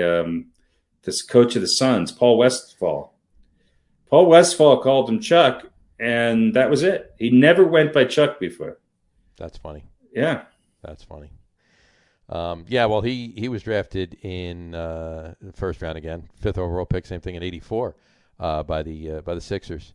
Played for the Sixers, the Suns, and finished his career up with the Rockets the last few years of his career. Those were great Sixers teams back then. I mean, they really were. I mean, if Dr. J and Moses Malone were a little younger, I mean, that would have been interesting. Yeah, that's for sure. That is for sure. And we got another double candidate here. Almost 24,000 points. He averaged 22.1 points per game, and rebounds 12,500. It's 11.7 rebounds per game. And here's an 11-time All-Star. And here's an interesting fact for Draymond Green, and he needs to remember this. Sir Charles was the NBA MVP in '93. So until you get one of them, Draymond, shut up. Yeah, that's never going to happen. I don't think Draymond Green cares whether he gets an MVP. Probably not. I don't know. He may, but I don't know. He's probably not that worried about it. Not so much. So anyway. But Charles Wade Barkley, there you go. That's number 4 on our list. I'll bring us to number 3 is Mr. Nowitzki, Dirk Nowitzki. There he goes right there. Dirk Werner Nowitzki. Go ahead. Take it away there. I think it's Werner. Werner? Yeah, it's It's Werner. I think it's Werner. When it's Dirk Nowitzki. Werner Nowitzki. Dirk Werner Nowitzki. There you go. That's his. He's he's drafted in the 9th pick overall, first round of the '98 draft by the Bucks, and didn't play for the Bucks. He played for the Mavs afterwards. NBA champion in 2011, NBA Finals MVP in 2011, MVP of the league in 2007, 14-time NBA All-Star, 4-time NBA All First Team, 5-time All NBA Second Team, 31,560 points in his career. That's 20.7 points per game, and he had 11,489 rebounds as well. Didn't get him into the double-double category like the last 3 guys, but he's close enough.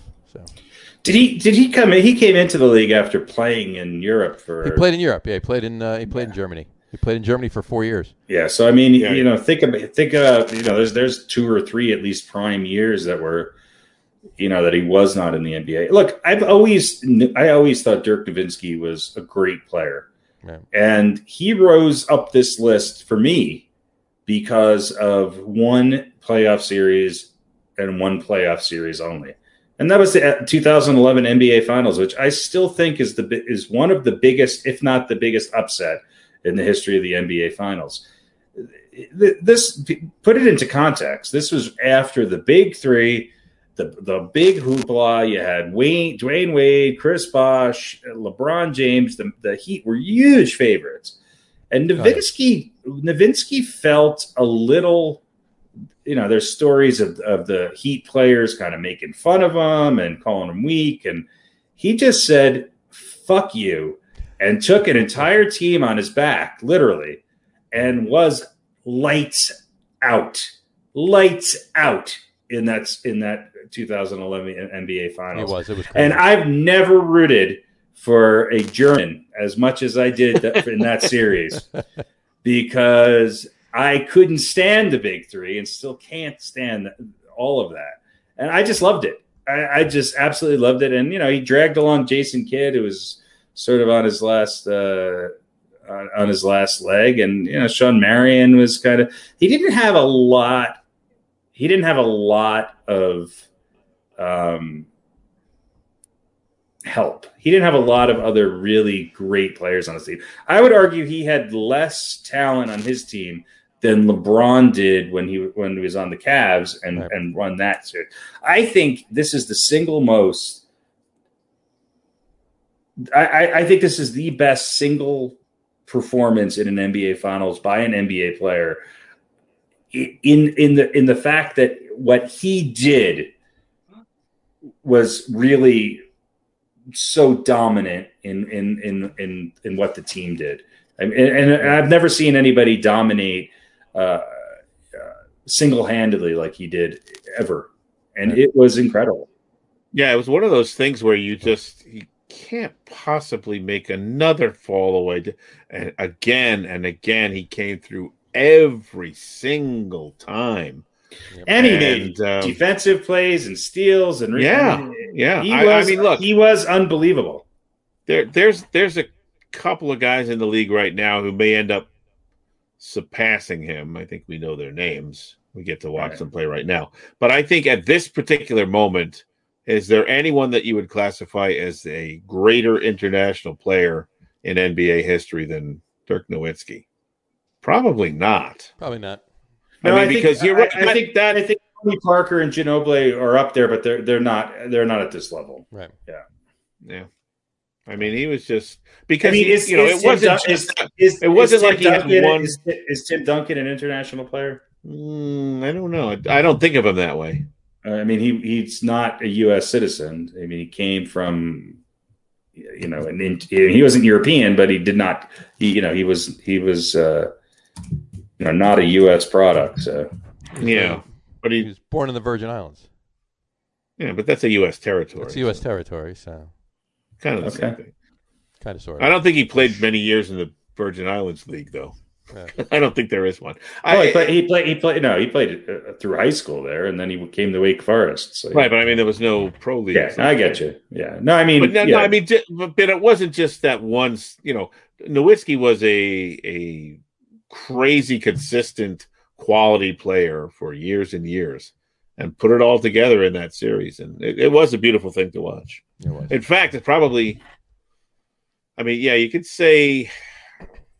You could talk about that Cleveland team that beat Golden State, but they had LeBron.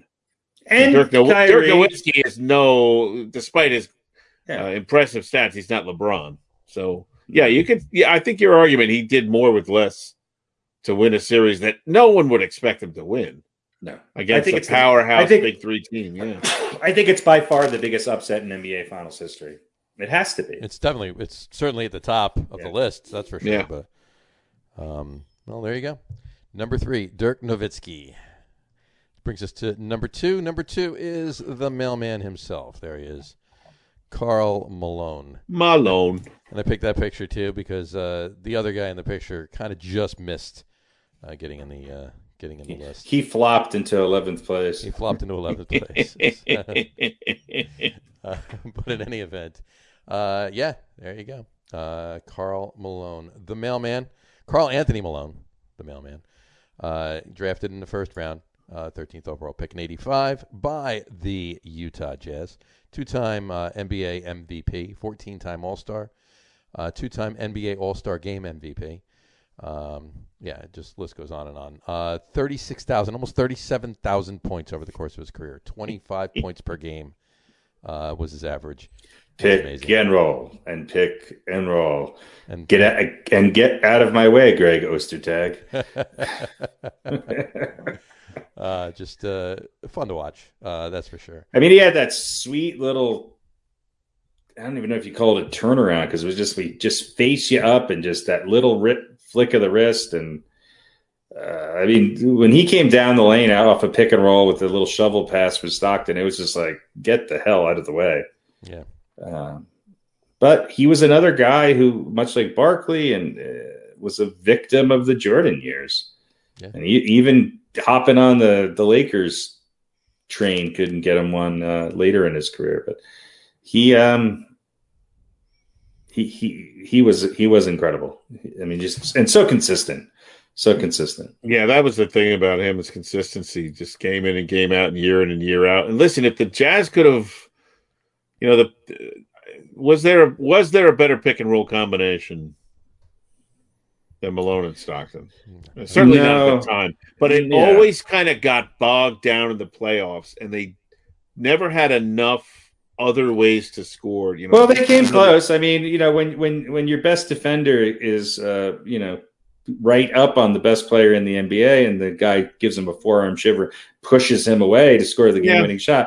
It's look, they got closer than the Knicks did.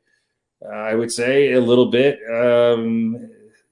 It was just circumstances. They never had. I mean, they had Jeff Hornacek, and they had a couple other guys who were adequate, but they never had that dynamic third player, that dynamic just lights out long range shooter that could overcome. And they, it was Michael Jordan and the Bulls. There's a lot of great players, some of them on this list, that don't have a championship because of that.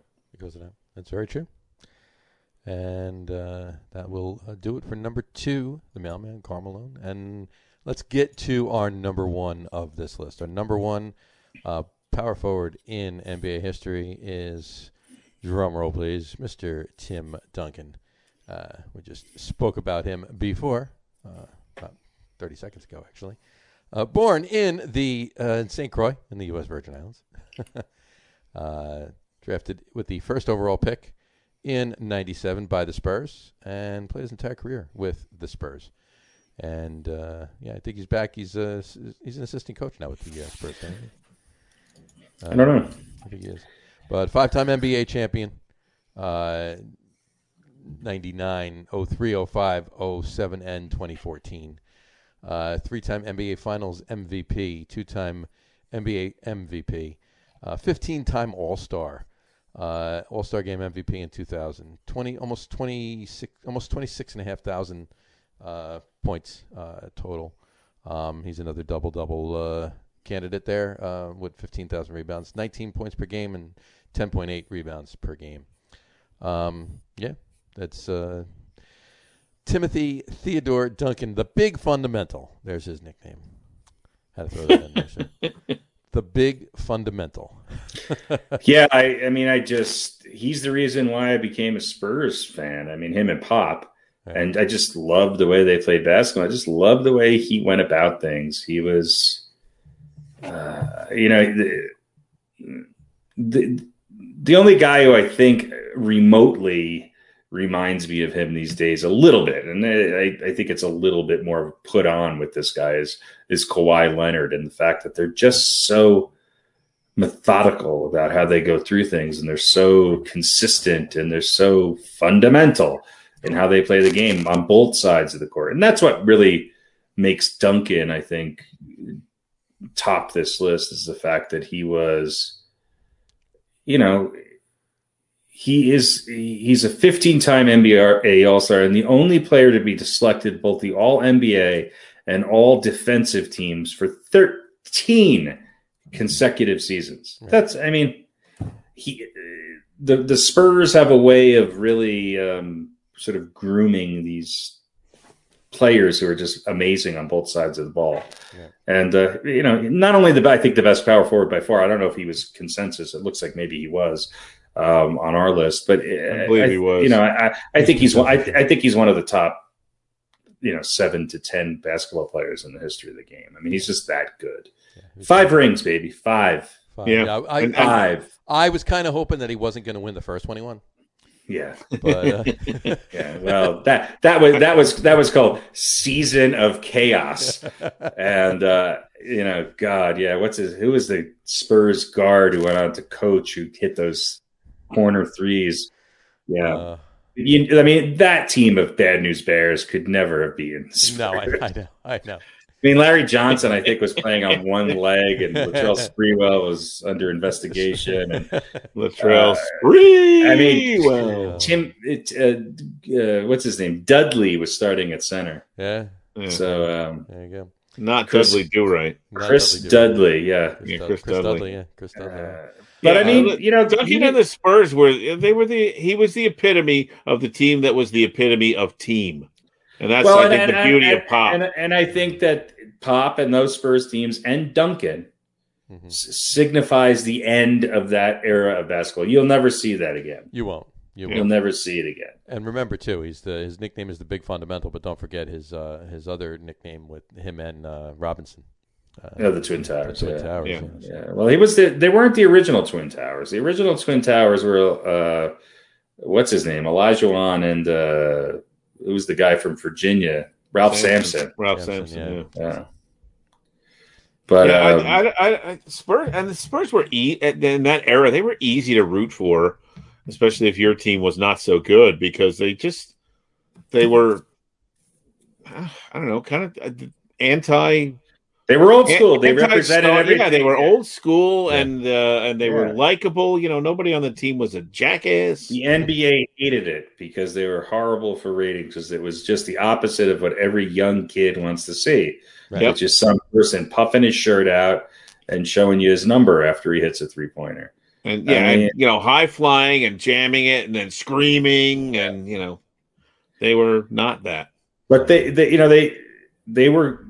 It was always interesting with them. Those years with the Spurs were just great, especially even the latter years. You know, they had good teams, but it always revolved around Duncan. And he was just such a workhorse. And like I said, you want to learn how to play a post game, just watch tape of Tim Duncan. Yeah. Watch his footwork. I mean, he's that good. He's that good. Yeah. And I think, he was, those couple of years, Robinson, a lot of that attitude, that poise, and that lack of showmanship, that kind of came from David Robinson. And Right. And Duncan sort of, I think it was partly his personality, but he also kind of adopted that as well. I'm just going to go about my business and be a great player. I'm not going to get in your face. I'm not going to yell and scream. I'm not going to beat my chest. This is work. This is what we're here to do.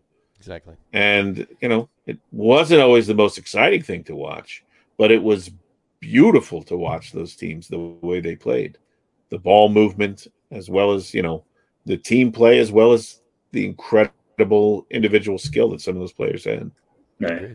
Well, after they beat the Knicks in, what was that, 99? 99, yeah. Popovich went up to Jeff Van Gundy and said, "Hey, I got Tim Duncan and you don't. That's the difference."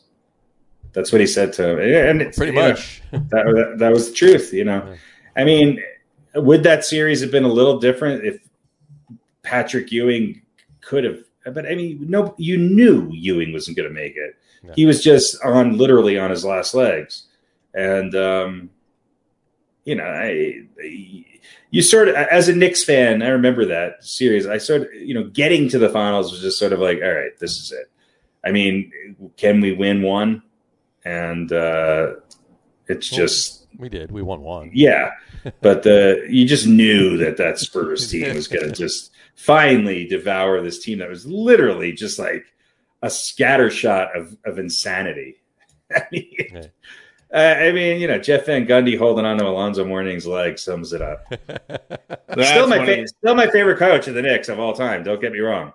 No. But and there was something about that team and that whole playoff run which was absolutely fun to watch. But you knew you were watching something that was about to fall apart at any moment. Like the wheel was falling off, and it still somehow made it down the highway. It got there. Yeah, you were watching the spokes pop off one by one. But the wheel fell off, and the other wheel fell off, and they were both spinners. Right.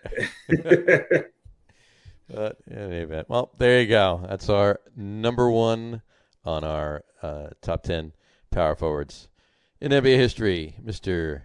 Timothy Duncan. There you go. Awesome. That's our top 10 for tonight. And that, of course, will lead us into our segment of Old Balls. Old Balls.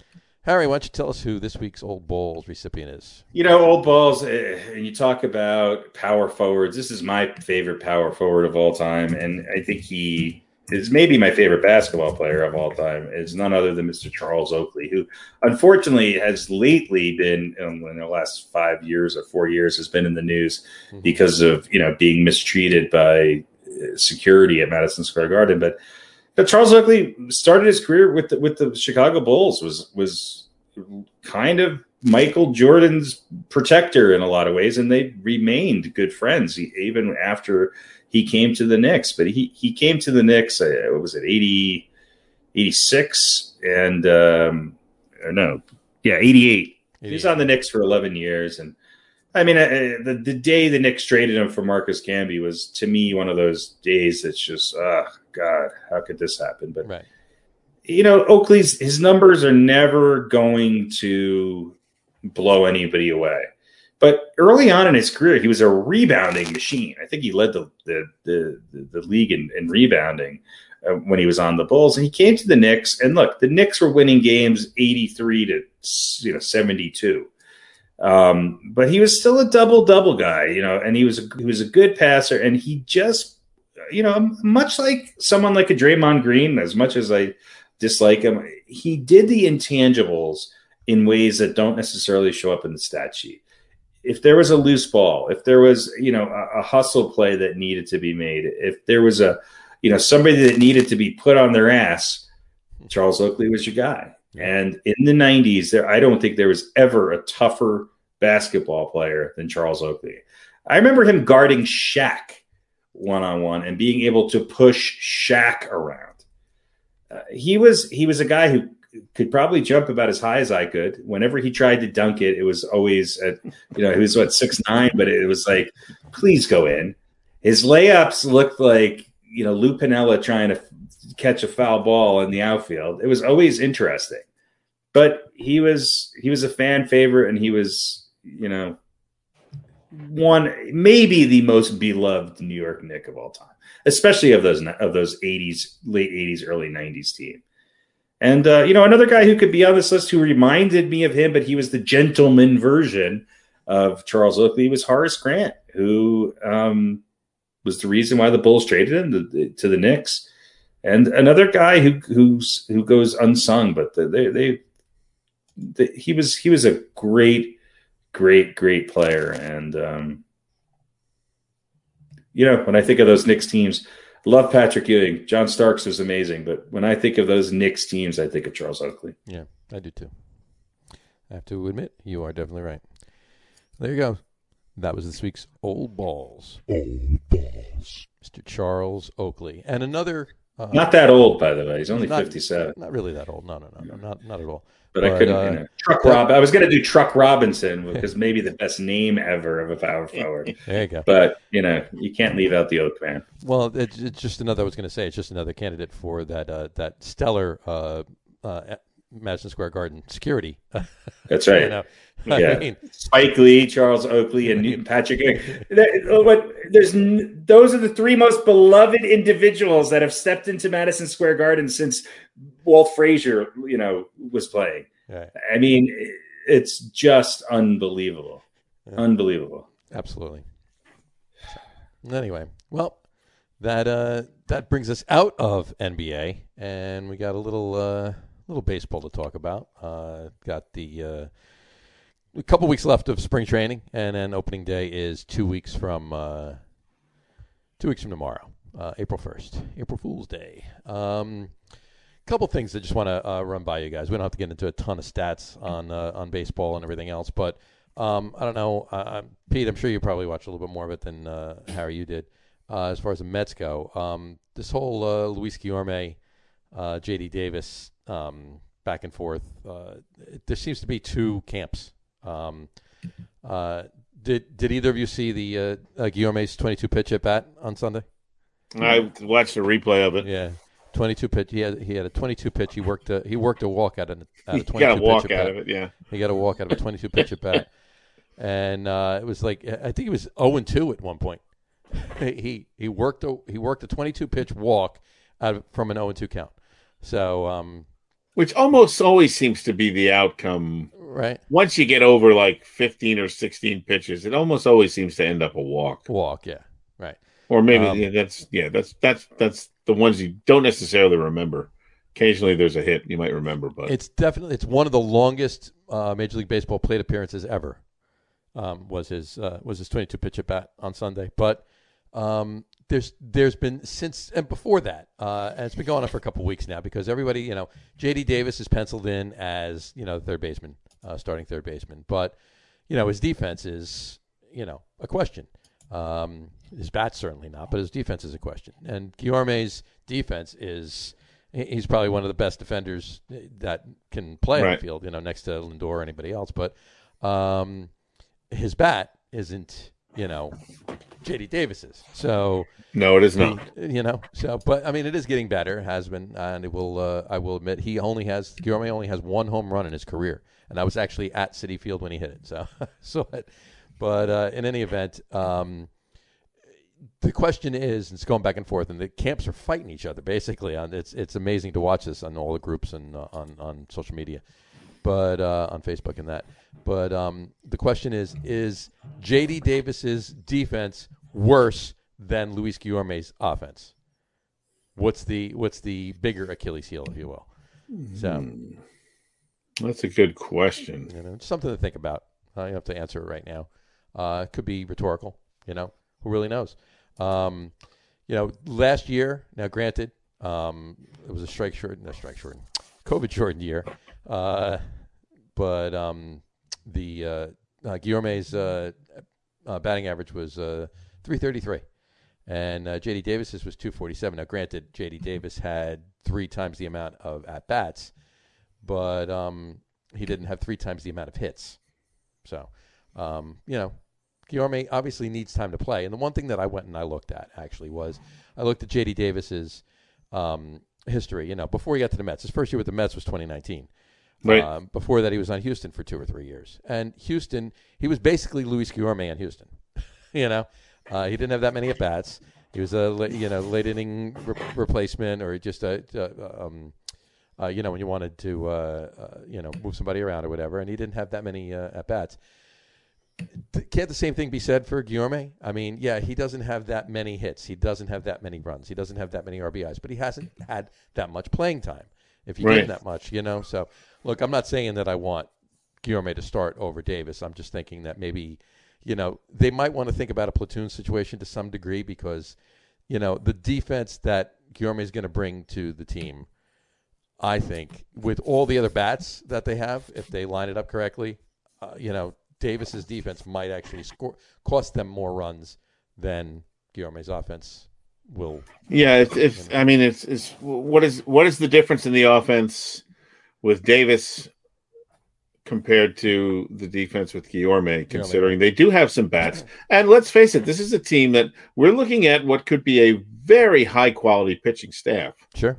We've got, it's in the top. Everybody's been projecting it as top 5 pitching staffs in the league. But you can't strike out everybody. In the league, in all of Major League Baseball, actually. Yeah, you can't strike out everybody. No, you've got some great pitchers get great defense behind them, and that helps them. Right. They don't do it by themselves. I think I would be. I mean, if you had to choose one guy to be the starter, right, I would choose Guillorme. Put good defense out there and keep runs from scoring.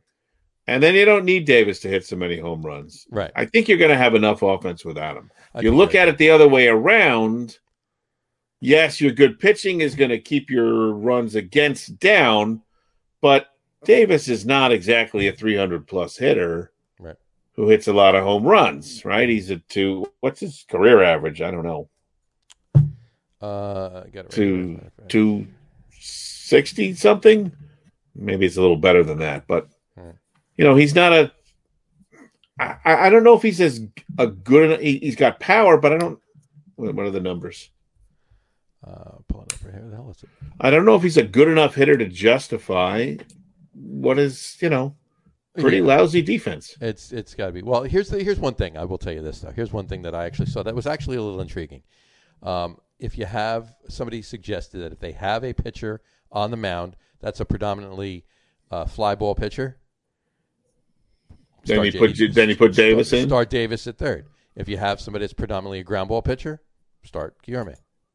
And do it like that. And then in that respect, it's platooning anyway, right? So that's what you're basically looking at. I guess you could. I guess you could do it that way. It's going to be touch and go or whatever, but it's a slow sports week, folks. It is. So, in any event, we'll get back to more of that. But let's switch over to some Yankee stuff for Harry, because I know you want to sign off early, don't you? I do. You do. So why don't we talk about some Yankees with you right now? Their pitching looks good. I can't believe I'm saying that, but it does. And I was just going to say, and I think one of my favorite Yankees might not have a roster spot in Mike Tauchman, who, if the Mets need an outfielder, I know he's not. He'll be probably sent down to the minors. But the Yankees, Mike Ford and Mike Tauchman could both not be on the Yankees 40-man roster in a couple days. I think Montgomery and Herman are looking good, and if the Yankees, they're not scoring a lot of runs, which is typical of last year, right? But their pitching looks pretty good. I understand it's preseason, and I understand they're not playing the best of the best, but it's so far so good. So far so good. Herman has had four innings pitched yesterday, and he gave up 3 hits with no runs and 6 strikeouts. He's pitched 9 scoreless innings in 3 starts so far. Well, look at Montgomery. Jordan Montgomery last night. What was it, five innings plus? Five and a quarter. Third, rather. 5 1/4. Yeah, he pitched 5 1/4.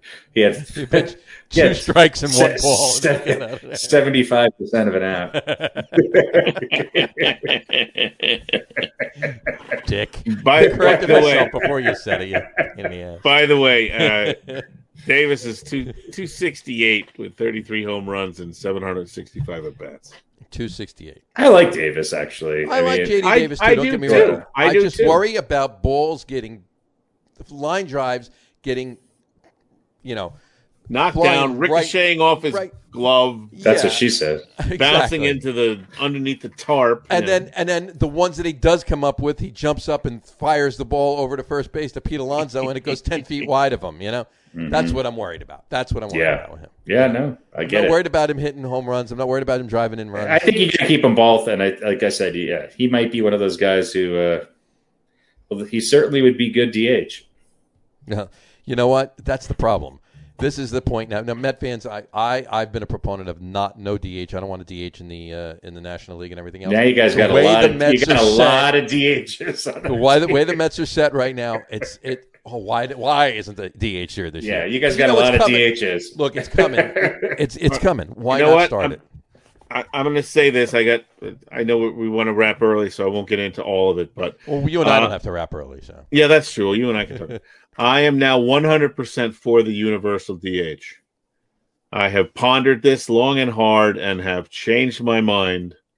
When you say universal DH, it sounds like it's some sort of robot. It's like Alexa to play. When they play on the moon, there should be a DH batter for every team. Yeah, or it's the same guy. He has to play at every. I think it should be the same guy for both teams. Yeah, that's right. Yeah, one guy bats, and then you have the best of your bench players, and he's the DH. Or somebody you have to randomly pick somebody from the crowd. There you go. Or actually, you get to pick somebody from the other team. To be your DH. Or you get to pick the other team's DH. You get to send somebody there. That's even a better idea. There you go. Yeah. No, I am 100%. I think it should be league wide, and they should start it. I agree this year. Absolutely. Now, here's a question that I wanted to ask you guys because I don't know much about this. I just read about it the other day. Is that they're thinking about getting rid of the shift? Yeah, I was going to bring that up. There's 2 rule changes that are proposed. One of them is getting rid of the shift restrictions. They don't want anybody going. I like that. I can't stand that damn shift. Yeah, they don't want that. And if you're a pro baseball player and somebody says we're going to leave this entire left side of the infield open for you, why are you not hitting there? I mean, imagine Rod Carew would have hit 750. Well, that's the problem with the shift. That low. The problem is not with the shift. The problem is that these hitters refuse to adjust to it and take easy hits. And so if you've noticed, too, a lot of these teams that are shifting on certain batters, right, they're not just shifting on it because that's where they hit the ball. But it's because that's where they hit the ball. Even if we're not playing on the whole left side of the field, they're not going to hit over there. They're going to hit over here. So no one is making that adjustment. Hitting to the opposite field in some cases is an absolute dead art, and it's really too bad because it could make for some very interesting plays. Right, absolutely. I don't know. Maybe we need a couple more years, but you would think by now these guys would be coming around and would be going to the whole left side is open. Hit it, bunt it. Yeah. Just do something. Right. Lay down a bunt up the third base line when everybody's on the first base side. Mickey Rivers would have just slapped. He would have had 27,000 singles, all dribbling barely past. Past the bag. Right. 4 of them would have gone actually past the bag. The others would have rolled up and he would have turned half of them into doubles. Right. Exactly. I mean, it's just it's so bizarre to watch. Like when you're at the game. And you see it, it's because you don't necessarily see all of it on television. Right. But when you're at the game watching it, it looks like something's wrong. Right. And still these guys cannot hit. It looks like a trick play from some Little League baseball movie. Right. Exactly. I remember when when a guy used to hit up the middle, when you used to squeeze the shortstop and the second baseman, and that was considered, crazy. Right. Yeah. And then your third baseman and the first baseman would rotate over. Right, you'd have the wheel, right, where everybody would rotate. I mean, that was like, that was nuts. Now it's just let's like go it's slant over. It's like the home run derby, when everybody gathers in one spot to try to catch the balls. That's what it looks like. That's funny. That's actually pretty funny. Only in the infield. Well, let me throw this one at you too. There's another proposed rule change too. Yeah. And they're gonna, if they do it, they're gonna start it in the minors and work its way up. They want to make the bases bigger. You know why? You know why they want to make the bases bigger? Because guys getting hit. They want more running. steals. They want more steals. Well, no. Yeah, that's what they're saying. But they want more steals. They want to make the play on the field. How much bigger are you going to make the base? Is the base going to become the size of Rhode Island? 7 feet. You could just jump onto it and bounce. No, so it's only going to be bigger on one side. A few inches. It's only going to be bigger on the infield side. It'll be towards first base. Yeah, right. Exactly. It'll be asymmetrical. Towards the previous base. That side will be 6 inches wider. Rectangular bases. Exactly. Now, what they're saying is, they want to make it so that it's more for the steals because, and the biggest thing is they're trying to do with all of this crap is they're trying to figure out anything and everything to try and attract a younger audience. They want those younger kids to stop playing Call of Duty and watch a baseball game. And they want baseball games to be an hour and 15 minutes long, but yet they're going to make the bases bigger so everybody can steal. It just doesn't make any sense. I don't want any of that. Right. Yeah. Look, the game primarily hasn't changed forever. There's been very, very, very minor changes throughout the course of history, and everybody's loved the game the way they do. If there's a bunch of kids out there that don't want to watch the game the way it is now, making minor adjustments to it is not going to get them to watch it. Well, if you want to see more small ball or moving around the bases, get rid of the shift. Right. And B, you might see a little bit more swallow. But, I mean, the game has become strikeouts and home runs. Right. And it would be nice if that changed, but who knows? Who knows? It's it just is what it is. Well, I don't know. Bringing the DH isn't going to change that either. No, not at all. It's gonna keep a bunch of old home run hitters around, and make the National League's ERA go up. Although, again, I'm all for it. Right. I'm all for it too, just because, again, guys can't hit to the opposite field. I mean, these pitchers cannot. Back in the day, pitchers were not great hitters. Nowadays, sometimes it's just like, whoa, this is dangerous. Yeah. Well, the thing about it is, look, pitchers don't throw late into games that much, right? They don't go 3 times through the lineup. So strategy, they're getting pulled once they get to the third time. Right. It's rid of all those multiple changes where you're sacrificing in the National League, where you're sacrificing a player to get the pitcher out of there. Or having to make the decision like in the 7th inning. Right. My guy's really rolling. But we really could use a couple of runs. Do I want to leave him in or hit or whatever? Right. That's all done. There's no need for that. That strategy's out. The double switch, the one player coming in, pitching 2 pitches, and then coming back, and then all of a sudden the lineup card looks like a Chinese algebra. And that can't change anymore anyway because they took the power of being able to face one batter out too. They got to face 3 batters now. Right. But even those relievers you bring in, they don't last more than an inning most of the time. They're out anyway. Right. Generally speaking, and then you bring in the next guy. I don't agree with the you have to face 3 batters rule. I think that's a terrible rule as well. I think it's horrible too. I think that's a terrible rule. I think, especially for teams that have built themselves on having a deep bullpen, it's just ridiculous. I wouldn't be a bit surprised to find out that Rob Manfred put that rule in there just for this particular thing that we're talking about here. That's out of the water. All those strategies and everything else, it's out of the water, so you might as well go with the DH. So his end game was to get the DH everywhere. So he put that rule in there. I don't like that. And what does facing 3 batters mean? Right. That's Well, the original talk was if you're going to make a change, then they're going to go to commercial. He's got to warm up. Then you bring in somebody else after 1 batter. He's going to do the same thing. So it's extending the game. We want the game to be compact. We want it to be shorter so we can get the kids to watch it. Again, stop. If they're going to watch the baseball game, they're going to watch the baseball game. If they're not going to watch it, they're not going to watch it. Last time I checked, there was baseball stadiums when we could fill them were filled. Right. And people were watching. Right. I don't think you had any problem getting young kids to go watch at Yankee Stadium or Shea Stadium or Chavez Ravine. Hell, even here in Colorado, there's always people at the fans, so there's always young kids there. Stop pandering and making young kids out, telling them what they are. Right. There's plenty of young kids who understand how to play baseball and how to watch a whole game.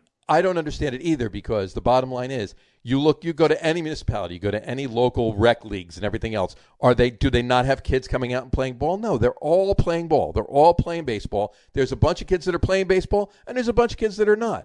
Yeah. So the bunch of kids that are playing baseball are going to watch the game. The ones that aren't. But here's what I would say. Regardless of how you change it.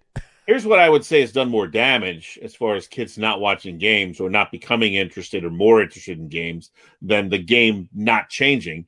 Stop putting the fucking World Series on at 8:00 every night. Put games on during the day. Let's have, you know what I mean? On a regular basis here. Let's allow these kids to watch the game and not have to stay up until 11 o'clock. Let's gear it towards the fans and gear it towards the young fans and not towards the ratings. I don't know. There was always a balance of day games and night games. I stayed up till 11 o'clock hiding, listening to my transistor radio. Right. I mean, it's hard because... Right, but you're a hardcore fan. If you're trying to... But I was as a kid, too. But what I'm saying is that most baseball games start at 7:30. Yeah, so you get to the playoffs, and then it's 8, and then it's 8:20. Well, because they're trying to find the balance. Like, I know they're trying to balance. It hurts the kid on the East Coast, but the kid on the West Coast is catching the end of the game, right? Because he's just got back from do it that way, or tuba practice or something. But my point is, instead of being in prime time and having all of the people on the West Coast who want to watch it conveniently, and the people on the East Coast suffering for those 3 games or those 4 games, but. And then, to your point, I will play devil's advocate, is that last year, with the crazy playoff scenario that we had, I felt like all day long there was playoff baseball on. I felt like there was more playoff baseball than Mexican telenovelas on during the day last year. It was fantastic, especially because I worked from home and I could, look over and watch the Braves and it was great too, because it would have been so great if you were in an office all day. All we need is a pandemic to make the baseball. People don't think people watch it at their office; they watch it online. That's the other thing, is you're talking about people don't watch things on television anymore. They bring their iPads, they set them up on their desk. It's not quite the same experience, though. No, I get you. I agree with you. It did seem like there was always something going on, but that's not the norm, though. It's not. It's not. I think a couple of day games would be okay. But I mean, when I think of World Series, when was the last time there was you remember a daytime World Series game? Maybe a daytime pennant game, maybe a daytime pennant games. Daytime, but even the League Championship Series and the World Series, I can't remember the last time there was a daytime World Series game. I can't. I think that's part of the problem. Yeah, and we've been watching this. So you're supposed to play a Wednesday 2:00 East Coast. Or baseball. I think. Let's see. When did the Mets last win their World Series? 86. What year was that? Oh, it was 86. I'm pretty sure there were a couple of day games in 86. I don't think so. I think there were. I know there were day games. There were day games in 69. I know there was in the League Series, because I remember the Angels that year against the Red Sox. I remember that game where name had a meltdown, was a day game. You're absolutely right. There were day games, and even in the 90s and early 2000s, in the League Series and in the Championship Series, always a couple day games, always. But they're usually twilight kind of games, because you had multiple games going on. I remember when the Yankees played the Twins for every year there was always 2 or 3 day games. There were always a 2:00 start. But the World Series, no, always at night. And I think it's been that way forever. I mean, it's going back to the 70s. Do you remember? I mean, Yankees Dodgers. I can't remember any of those games being a day game. Can you? You know what? I just looked at this. The last time a World Series game was played in the afternoon overall, and it was when it was a weekday afternoon, was the 87 World Series when Minnesota won. It was played indoors, but it was during the day. I just wanted to make sure they got the best daylight. Right. It started at 3 p.m. It was also Saturday, though. Okay. In the 1978 World Series had many 5:30 p.m. starts on weekdays. These are all Eastern times. And I bet they started at 3 on that Saturday because there was something else going on later in the day, At night, sports-wise. or something like that, yeah. It's probably a football game. So if you're the last time there was a super early weekday during the day afternoon game for the World Series was on a Friday. It was a 1 p.m. start. It was Game 5 of the 72 World Series. I think you'd see ratings dive bomb if they did that. But I mean, you can. I mean, look, there's plenty of people around the world, around the country. I mean, who got into, to Pete's point, that got into baseball because they all had the Chicago station on their cable network. Sure. Back in the day when the cable finally came into everybody's house, Sure. and everybody sat there watching the Cubs. Mm-hmm. You know, so I mean, yeah, I think having more day games is great, and there's tons of day games during the regular season. I love watching the baseball game during the day. Don't get please, especially in any event. Out here, it's as long as I can get under cover. If I have to sit in the sun, then it's just like, oof, it's tough. It's tough. I mean, it's hot. It gets hot here. So you want to sit on the third base side. Oh, if it's that first base or right field line at Coors Field when it's a 6 o'clock start, the first 4 innings are brutal. You bring a change of T-shirt with you. I just bring my parasol. That's all. Makes everybody behind me really happy. Yeah, I can imagine.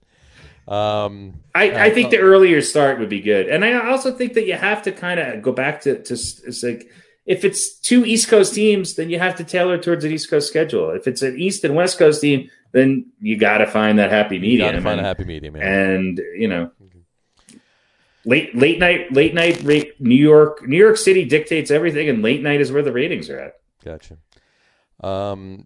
We could debate this forever because I just think that the direction that Manfred is taking these changes every year is just. I don't even know. And can we leave it alone for 1 or 2 years so I at least know what's going on? I can't keep up. I just can't keep up. It's ridiculous. Speaking of changing things, Cleveland, we all know, obviously, they're going to change their name from the Indians. I saw 2 online. Well, I'm just curious what your opinion is. 2 possible changes for the Cleveland Indians. Changing the name to the Spiders, the Cleveland Spiders. That sounds horrible. All right. And what would be the connection for the Spiders? I don't know. I think there used to be a team. I think there used to be a team called Cleveland Spiders. That would make sense.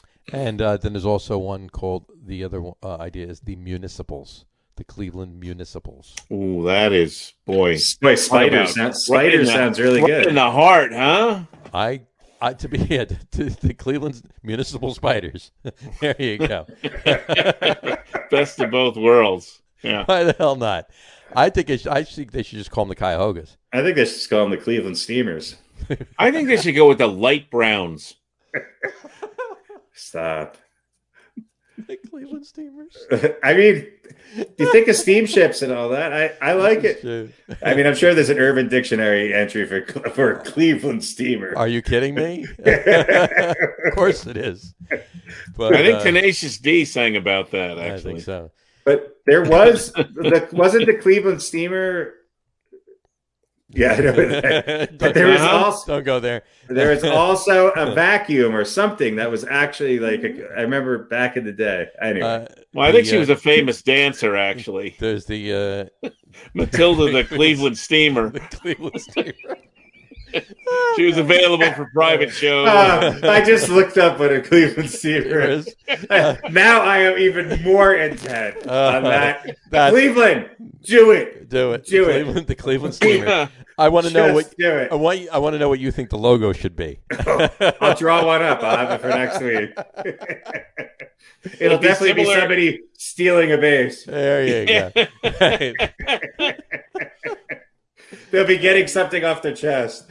Exactly. I think we solved it. Cleveland Steamers. What a shitty thing to talk about. There is a Cleveland Steamers baseball team. The Cleveland Steamers are a professional baseball team based in Cleveland. Oh, that's they are on the a professional baseball team. The Cleveland. Oh no! Wait, the Cleveland Steamers. Anything? Yeah, I guess I don't know if the Cleveland Steamers are a professional baseball team based in Cleveland, Ohio. Oh no, this can't be real. This can't. Yeah, this is a Is that on the this is a onion? thing. You should see the logo. It's fantastic. It's kind of yeah. Just send it to us. Just think about the Milwaukee Brewers logo with what Johnny always posts on Facebook in I the was just middle going of to say, in the you might middle of want the to get net. in the middle of the a mid. copy of that logo. You might want to get a copy of that logo and start using it for your football post. Well, they've produced some of baseball's greatest players, most notably being Dirty Sanchez, Lucky Pierre, Rusty Trombone, and baseball's first female professional player, Pearl Necklace. Oh God, that's Nice. a total joke. Rusty trombone. Oh my God. Oh, we've gone so far off base with this. Right? Yeah, But, I mean, I don't know. I think I like something tying into the Rock and Roll Hall of Fame. So That the would be cool. Cleveland Rockers, and you got the song Cleveland Rock. I kind of like the Cleveland Rockers, to be honest with you. I Cleveland think that would be Rockers a cool thing. How can you be mad if they're called the Cleveland Rockers? I I mean, don't know. and it would be a cool. People You could that do don't so, like geologists. you would could be, do so many cool things with the logo, and it's hip, and it's about rock and roll, and it's Yeah, a lot of people aren't actually- happy with. A lot of people aren't happy with the Hall of Fame though, because they're letting in Well, acts they consider not rock and roll. And Well, come on. whatever. no, I'm yeah. just telling you this. I mean, yeah, but You know, All there are right, then, people that are. then it's the Cleveland- Cleveland Cleveland Steamers. What about the Cuyahogas? It's the river in Cleveland. I Yeah, was gonna say, how about the Cleveland Cleveland Burners, because River- the Cuyahoga River the burns. Cleveland River Fires? Burn, yeah, the Cuyahoga How River about burns. that? So Didn't the the Cuyahoga Cuyahoga Burners. catch on fire one year because there was Yeah. so much pollution in There's it? so much I'm- pollution in it. It I'm, burned. Oh, there you go. I'm going with the Rockers? Rockers. Yeah. Like the Rockers, Cuyahogas, the Burners. I wouldn't mind the Burners. Kinda works. I would go with the light browns. Cleveland light That's- browns. That's Cleveland not, light browns, as Yeah, opposed to why not? no. Cleveland Magentas. No, not going there. Not going there. Not going there. Not going there. Anyway, The Cleveland I suppose- beiges. the Cleveland Beiges. The Cleveland. There you go. The Cleveland. Never mind. That's fine. Yeah. We'll leave it alone there. Okay. Arsenio Hall is from Cleveland. They could be the Cleveland Arsenios. And Cleveland Halls. The Cleveland Halls. The Cleveland Halls. Cleveland Hall sounds like a song and dance band from the 20s. Yeah. I'm Cleveland Hall, and I'm here to entertain you. I'm going to tap and sing. The Cleveland Halls. There you Yeah. And everyone gets a Cleveland steamer who wants one. go. Yeah. Cleveland Steamers. I mean, Well, I look at it this way. I got about 6 openings in the last 10 minutes. So. yeah. Oh, geez. Yeah, there's some other there's some other what's that stuff? Oh, football to talk about. But you want to leave, don't you? You got stuff you got to get I done. got 4 minutes. So hurry up. You got 4 minutes. All right, let me ask you this, guys. Since you're both Giant fans, we got 4 minutes. Do you want Galloway amongst the free agent wide receivers out there? Who do you want on the Giants? Kenny Do you want Galladay. Kenny Galladay, not Galloway. Galladay. You want Juju? Galloway was already on. I think the- Juju Smith-Schuster, without a doubt. I would take Juju. Or over Kenny Galladay. isn't what's his name? Galladay. Sammy Watkins also available? Don't know. You got Will Fuller from the Texans, Curtis Samuel from the Panthers. I'll take Sammy Watkins. I'll take Juju. I'll take Will Fuller. Galladay's not a bad choice, but Of Well, the they call him available, Megatron Jr. of the available wide receivers, I'll take Deshaun Watson. of the available wide receivers, I'll take Russell Wilson. Thank you. That might be the only way he gets out of Houston in this next season. Just change his position. Well, he's having some. Quarterback anymore. I'm going to play, but I'm not a quarterback. I'm a He's punter. having some issues with his massage therapist. Yeah, well, Right. it's going to be interesting to see how much of that is. Oh, jeez. Isn't this the some same thing that cheating. Antonio Brown went through? Same thing. Yep, exactly. Is it the same woman? It could be. It could be. Although I heard today that somebody said the lawyer, Busby, lives or used to live across the street from the McNairs. Interesting. So they're wondering whether this was but it's hard to, I mean, that guy, he's super, super rich, Busby. He's made his money. He won a huge settlement against BP, in fact. Right. So I don't know if he still lives there anymore, but apparently he did in the past. But his house got robbed and like $20 million worth of stuff was stolen. It's crazy how rich this guy is. But you wouldn't think a guy like that would put his reputation on the line, or at least his career on the line, by fabricating a story. So there would have to be some text or something There has to be something to it. to substantiate it. But everybody goes, not Deshaun Watson. Forget it. This is BS. Well, in more exciting things than Massage Gate, 49ers investing big in offensive linemen. What does that tell you? Yeah. That tells me that somebody's coming there to be quarterback for the 49ers. Yeah, Sam Darnold. Sam Darnold? I hope not. Yeah. Going back to Cali. No, I mean, look, they just made what's his name the richest offensive lineman in the history of the NFL, and wasn't that Nate Solder before? Well, yeah, well, no, I don't think the Giants did that, but I just can't see that being the case if they're going to hang on to Jimmy Garoppolo. I don't know. I don't know. It's interesting. It's why is everybody down on Garoppolo so much? All things that because he sucks. Yeah, all things that I thought were going to happen and moves that were going to be made, especially this week. Since free agency started and everything else, it's been odd. It really has been. A couple things like the Giants. Just to sum that up, they did give Leonard Williams his contract. He's got a 3-year, $63 million deal. $63 million. $63 million, $21 million a year. I don't know how it works out though. $45 million of it's guaranteed, but they were going to take, with the franchise tag, they were going to take a $19.5 million hit to the cap. Now with this new deal, they're only getting $11 million hit to the cap. So they freed up $8.5 million so they can go sign other people. So they did pick up Devontae Booker, the running back from the Raiders, who had I like that. Yeah. But he's 1 year removed from an ACL. So now you get two running backs that are coming off of ACL injuries. Well, it's like that text I sent you guys. He's always searching the bargain bin.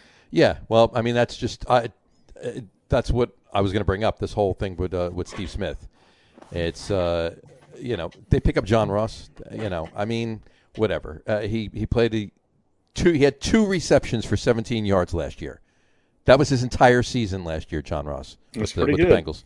2 receptions for 17 yards, average. And they picked him up. And they didn't even disclose. I tried to look for it. They didn't even disclose how much they paid him. It's got to be like the league minimum or whatever that is. But I don't think Steve Smith is too far off of this. Every other team is renegotiating contracts and moving and restructuring things so they can free up some of this cap room, especially this year with the cap taking a $10 million hit. And they're signing other people. I mean, yeah, a lot of the teams that have a ton of cap room, obviously, were the ones that are winning. Obviously, Belichick spent so far this offseason. Belichick spent $146 million over the last 10 years combined. He didn't even spend. Well, he had a punch card and he got a free wide receiver. Is that what it was? Yeah. So he was able to cash in on that. Getting back to the Giants though.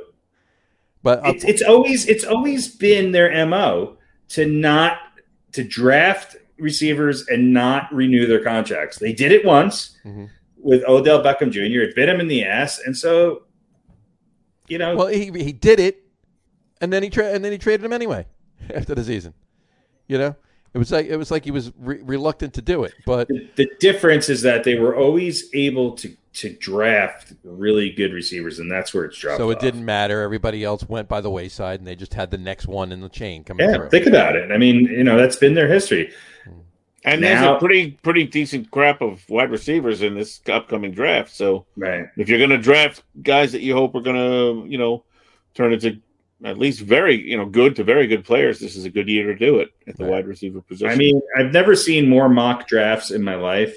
Everybody has a mock draft. It's a new thing to do. And it's, who knows? I'm sure the worst case scenario, the worst mock draft selection, the Giants will somehow go worse than that. I just picture some obscure, offensive lineman who's going to turn into a tight end, and from Eric Flowers' cousin is coming out this year, and they're going to pick him. His name's Johnny Weeds. Johnny Weeds. Eric Flowers' cousin Johnny Weeds is coming out this year. So that's your first rounder right there. On a Jets note, they signed Corey Davis. So Jets have done okay. You got a good receiver there. Not so sure about the other Davis. Got a couple of decent receivers with Mims, and then you got Crowder over the middle. Maybe you got a decent. You got decent. Listen, you got Mims receivers. And you got Davis. Those are big guys. You're going to need big corners to kind of cover those guys. You still got Crowder over the middle, so you line up Crowder in the slot, and and that's where Crowder kind of belongs, right? Right, of course. He really is not certainly not a number one or a number. He's really a number 3 guy. Yeah. But they picked up an edge rusher, Carl Lawson. Yep, 3 years, that's a pretty good pickup for them. Yeah, he had 36 tackles last year, 5.5 sacks, 32 quarterback hurries, and he was with the Bengals. He picked him up with the Bengals. But you know what? I got to ask you. We've talked about this before, and we've said it over and over and over again. Is Darnold staying or is Darnold going? Because nobody knows. But there's been moves made. Either way, they're drafting. They're not going to get Deshaun Watson. They're drafting a quarterback, and if somebody wants Darnold and the Jets can get anything for him, he's gone. Right. That's my take.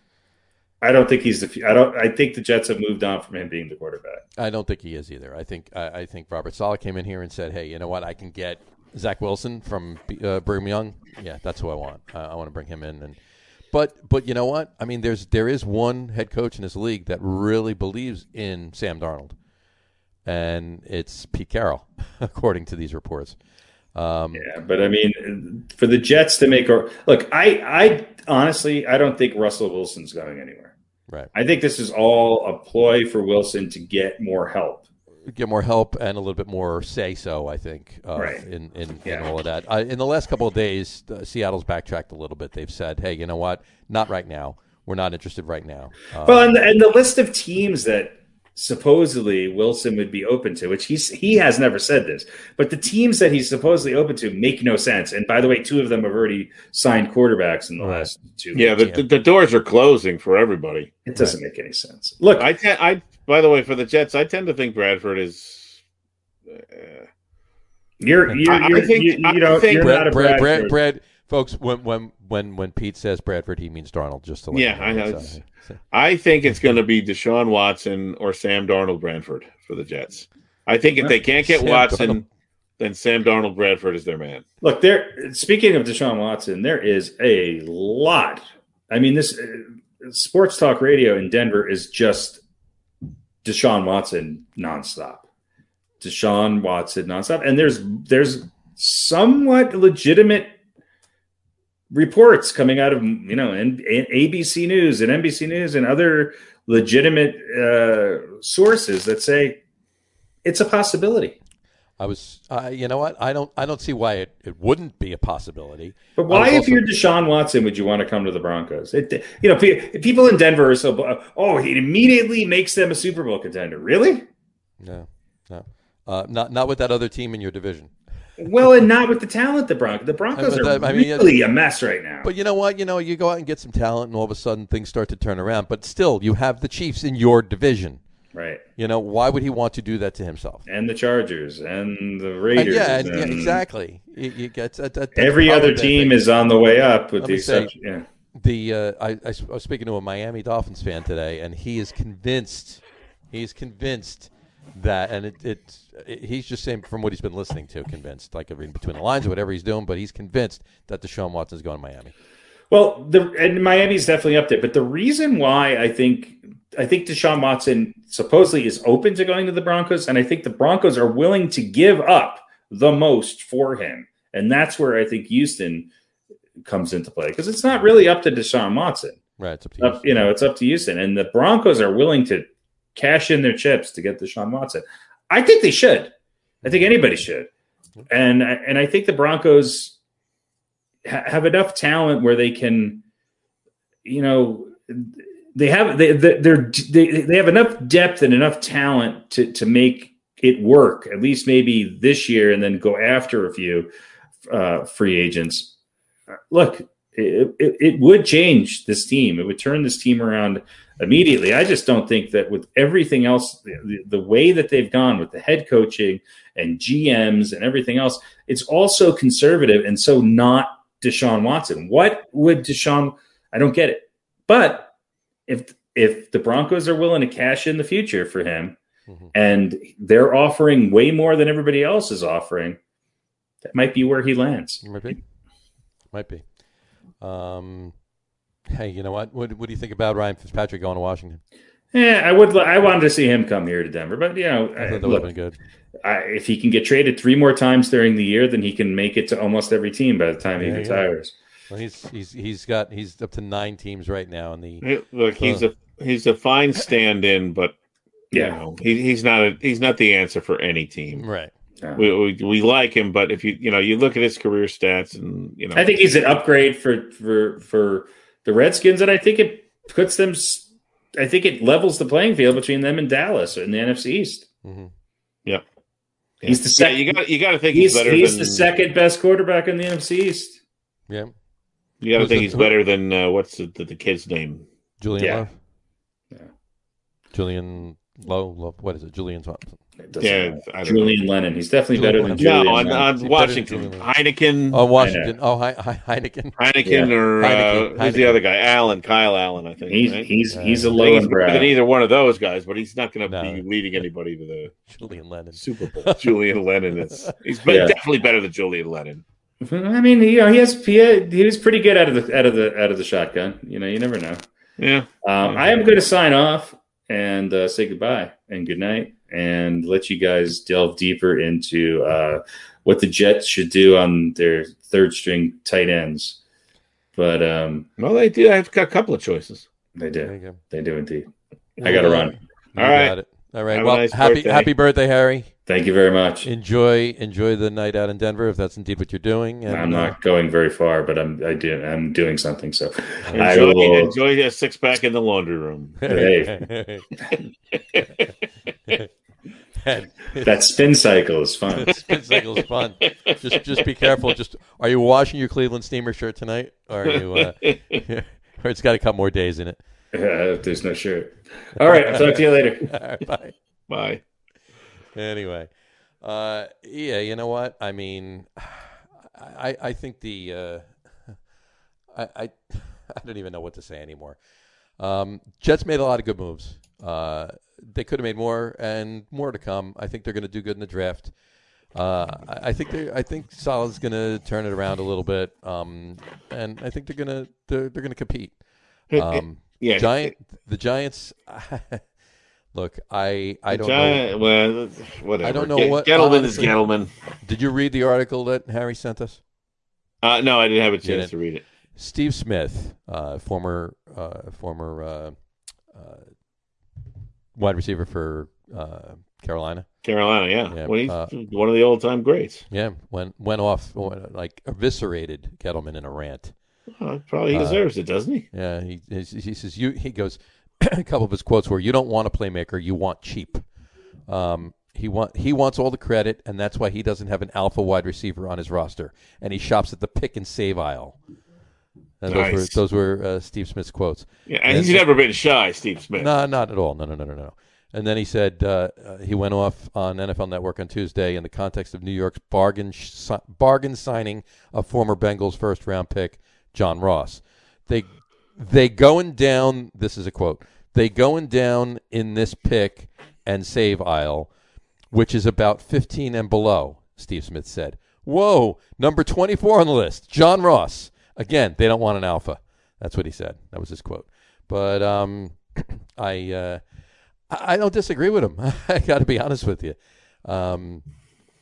I feel bad for Daniel Jones. Hopefully, you know what? Sterling Shepard and Darius Slayton, I think are decent receivers. And let's hope they can do something with it. But I do have to say that beyond receivers and any other running back signings like Devontae Booker or what have you, shoring up the defense, and putting the damn offensive line in front of. Yeah, it's number one. That's got to be number one. So if he accomplishes that, and the only wide receiver signing is John Ross. Is that his name? Was it John Ross? Yeah. Then fine. Then fine. If you got a brick wall in front of somehow, or some form or facet of a brick wall in front of Daniel Jones, and keep in mind Saquon Barkley too. Okay? Right. Yeah. Saquon Barkley's been getting injured, but he's been getting injured because he's got nobody in front of him. He's trying to do everything himself. You know, if he had blockers and he was able to do what he needed to do, like any other team, like if he was on any other team that actually had an offensive line in front of him, he may not be injured. As often as he's been. So I feel bad for him. I feel bad for Daniel Jones. Let's just hope they get it right with the offensive line. Let's hope that goes there. But I think that's another category that this draft has some decent picks in is offensive line. Yeah, and I think that's a place the Jets are going to go to look for offensive line. Yeah, well, I mean, both these teams have to improve their offensive line. Right. And who are the two guys that are Thuney and Lindsley or Lindsley? I think Lindsley. Yeah, I think so. Yeah. Kind of like two veterans that free agents, I should say, that maybe teams were looking at, and obviously neither the Jets or the Giants went after them. So you have. I think the Jets. I think if they don't get Deshaun Watson, that's a deal you have to make. If Houston will make that deal, but I think they're going to be fine with Sam Bradford as their quarterback if they don't get Watson. They may draft one of those guys with the number 2 pick. They may not. I mean, here's the thing about I can't keep their name straight. Who's BYU? Wilson. Well, Zach Wilson is Wilson. Yeah. Here's the question about Zach Wilson. And on the negative side, you can sort of look at BYU and you go, well, who the hell did they play? Right. But then you look at his numbers, and the flip side of that is, but look at the numbers he had and who was he playing with? Right. I don't hear any BYU receivers that are going to be anywhere close, maybe to even the first round of the draft. Right. Let alone amongst the top 5 or 6 or 10 receivers that you might take. So he's doing a lot with a bunch of guys who probably aren't going to play in the NFL. Right. Maybe out of some practice squads or something like that. Mm-hmm. But then again, you could say, he's putting up impressive numbers against who? Nobody. Right. Not anybody tough. So that's kind of, look, everybody who's talking about this, professionally at least, is looking for pros and cons, right? They're looking for what's good about Wilson, and they're looking about, well, how, where can we dig in and find something negative, Right. I don't know. I don't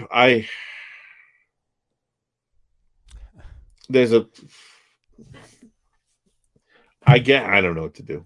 I wouldn't have a problem with them not drafting a quarterback, but you've got to get, if you're gonna go with Bradford Darnold, or Darnold Bradford.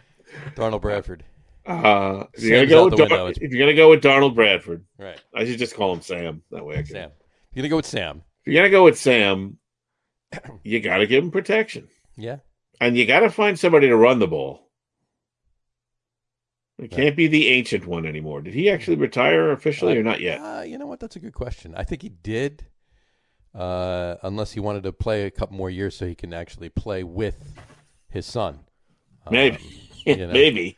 That might be. But, both these teams need to fix their offensive lines because your offense isn't going anywhere. Whether you have Saquon Barkley carrying the ball for you or what's his name? Who they just signed or who they had? No, on the Jets. Who they just the old signed? Man. Oh, Frank Gore. Frank Gore, there, thank you. Whether you got Barkley or Frank Gore carrying the ball, if you don't have an offensive line, neither one of them is going very far. He's still on the Jets. Still on the Jets, yeah. It's 2020 through present. His roster status is active. There we go. He's still on the Jets. Yeah. So if he plays another couple of years, he can actually be on the same team with his son for a year. That would be interesting. That would be sweet. Yeah. You know, I don't know. I don't know. I think I have more confidence in the Jets brain trust than I do in the Giants brain trust. With the brain trust being Joe Douglas and Robert Saleh, not Right, not versus not Dave Chris Gettleman. not Chris Johnson. No, you're not talking about that. No. No. All right. Right, assuming it's going to go the way they said it's going to go. Right. Although Woody's coming back, and so anything that was said and is supposedly going to happen could get thrown out the window. Could get thrown right out the window. Yeah. He's the owner. Right. Exactly. And he might go, yeah, that sounded good when you guys were talking about it, but I'm Woody Johnson and I own the team, and you're going to get the guys that I want. Right. Exactly. In which case, you're going to have an unhappy GM and a very unhappy coach, because I think that was not one of the draws for Robert Saleh to come here. I don't think that's going to happen at this point, but we'll see. I don't think it will either. I hope it doesn't. We'll tell, yeah. But well, you know what? We'll see how it all shakes out, how it all plays out. Let's just hope that, like I said, if they can shore up with the places they need to, both teams, and any others. And I do, by the way, agree with. I tend to agree, leaning wise, with the gentleman I spoke with today on the whole Miami thing. I for some reason I got a feeling that Deshaun Watson's going to end up down in Miami. I think that is, well, I mean, forget about Watson for Wilson. I don't see that happening. Watson for Wilson? Oh, flip-flopping the teams? No, I don't see that happening. That's not happening.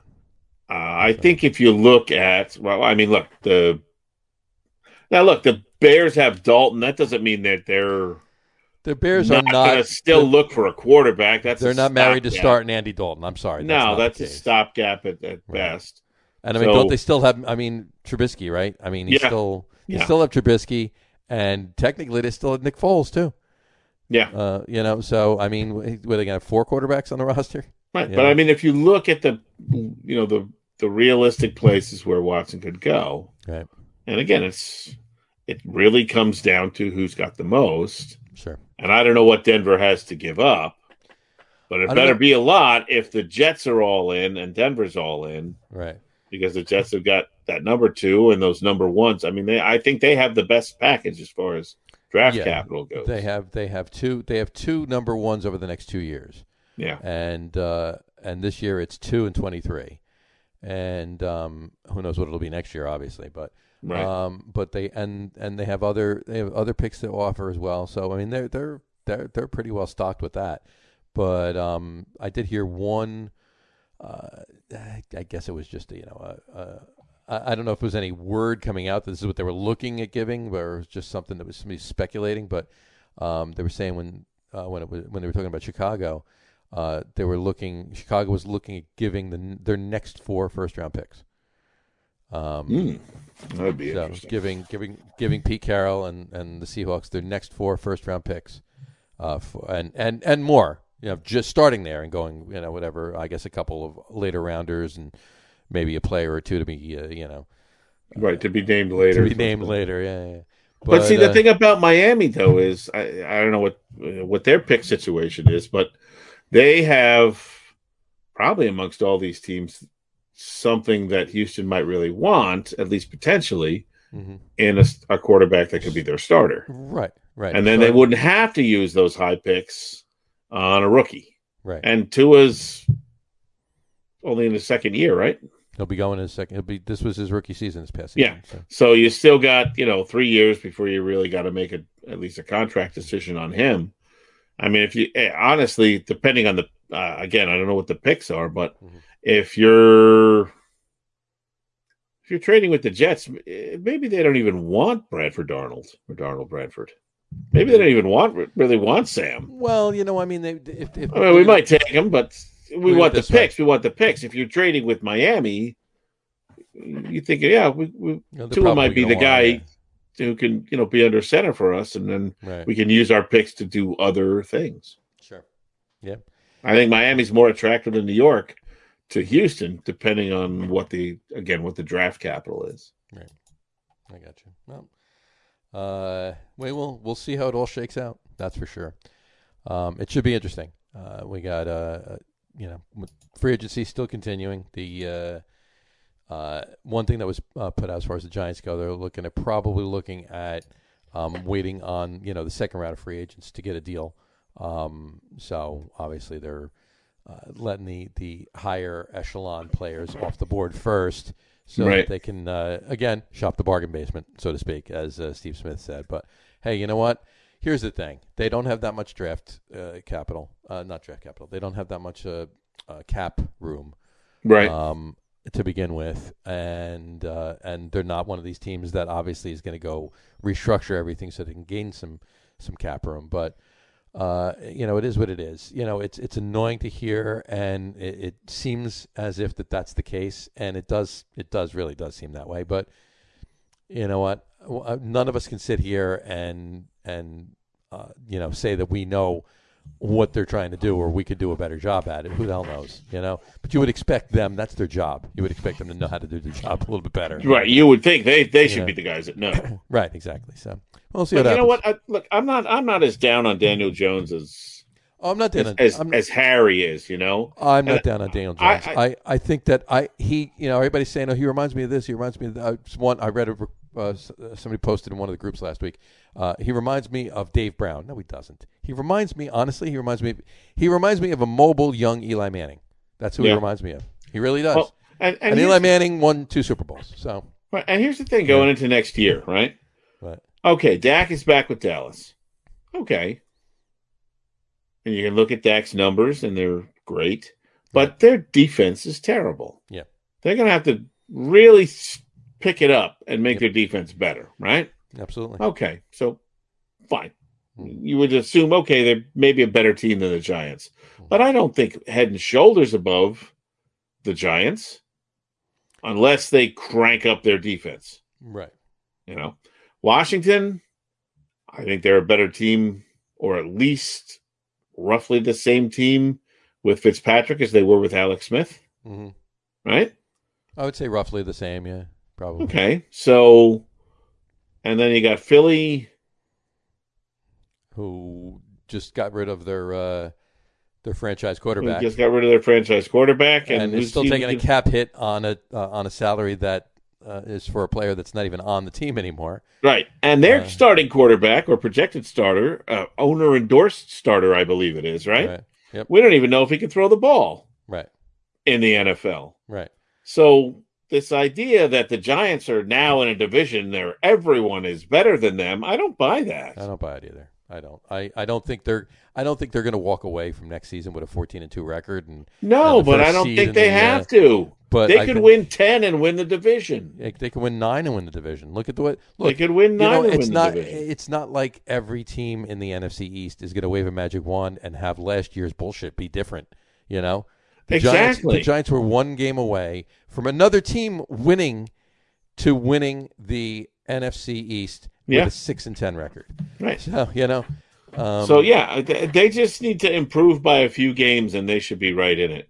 I don't see Dallas winning 12 games.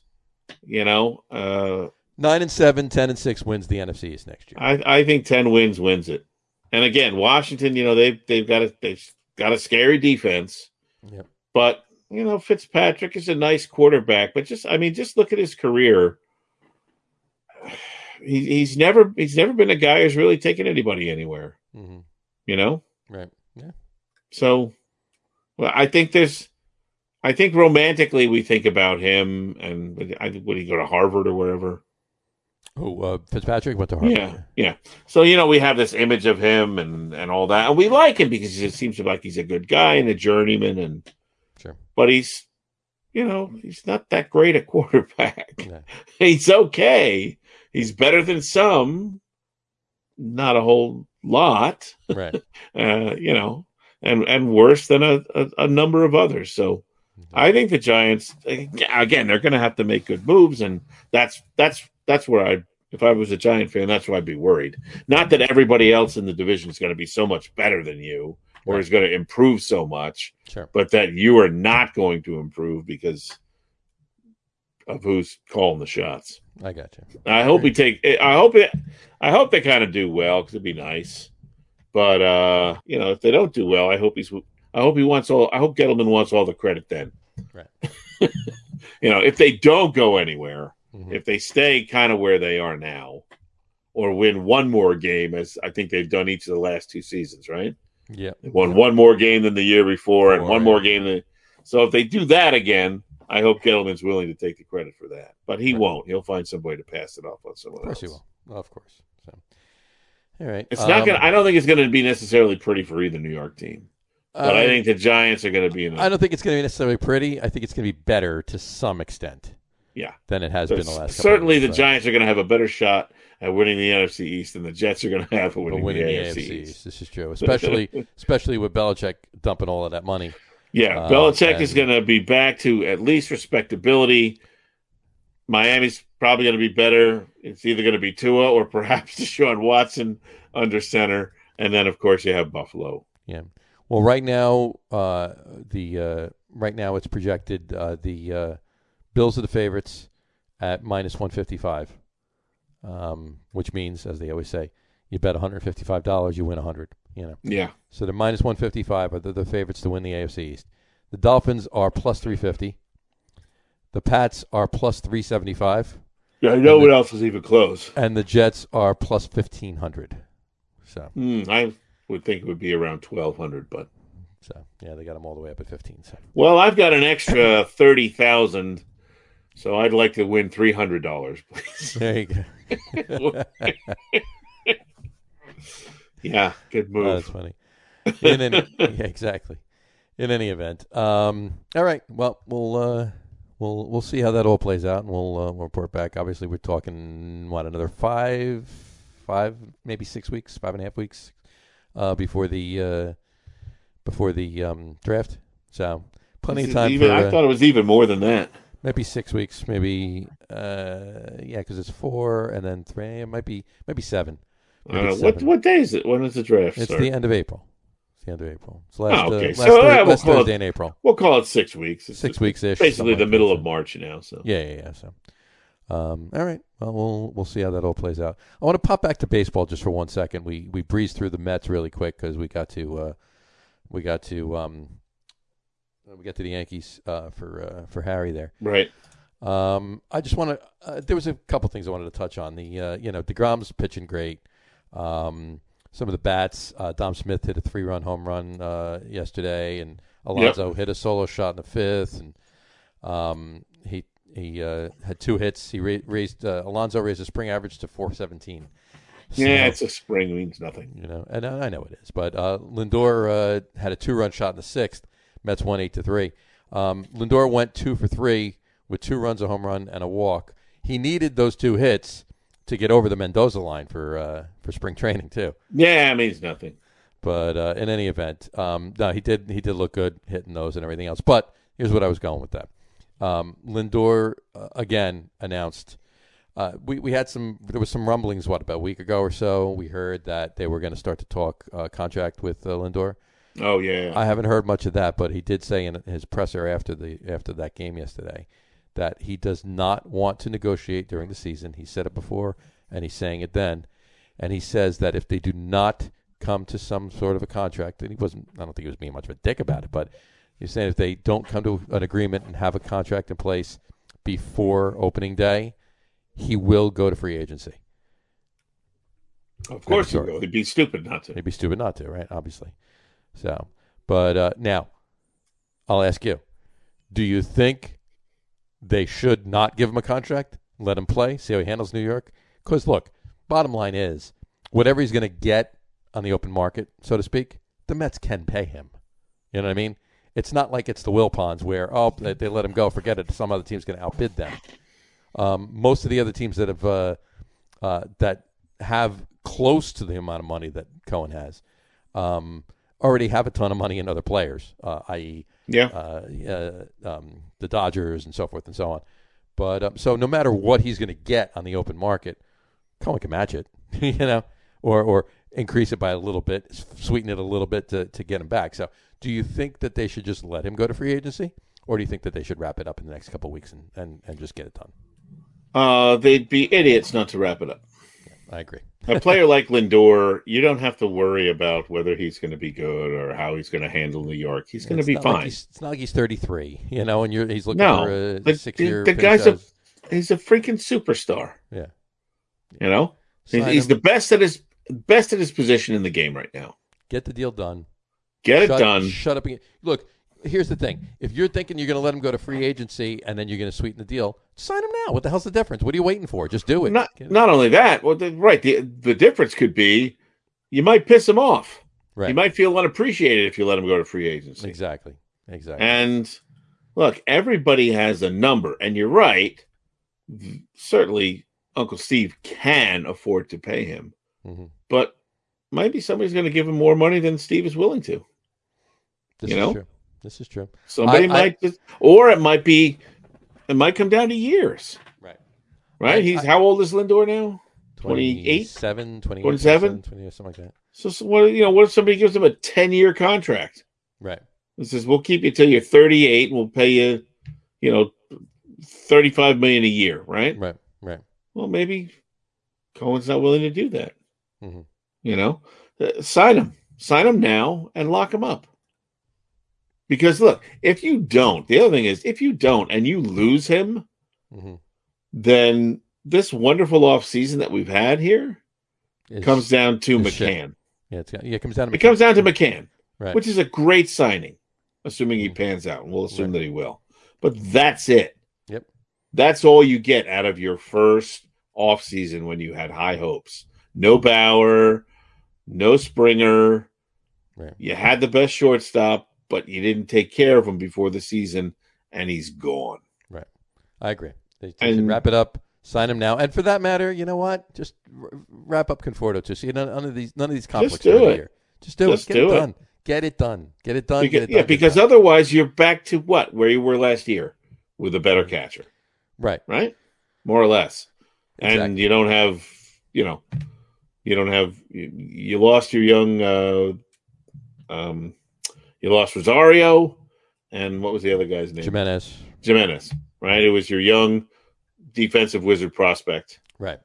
Two good defensive shortstops, and they're gone. So now Lindor's gone, and you have to fill that hole again.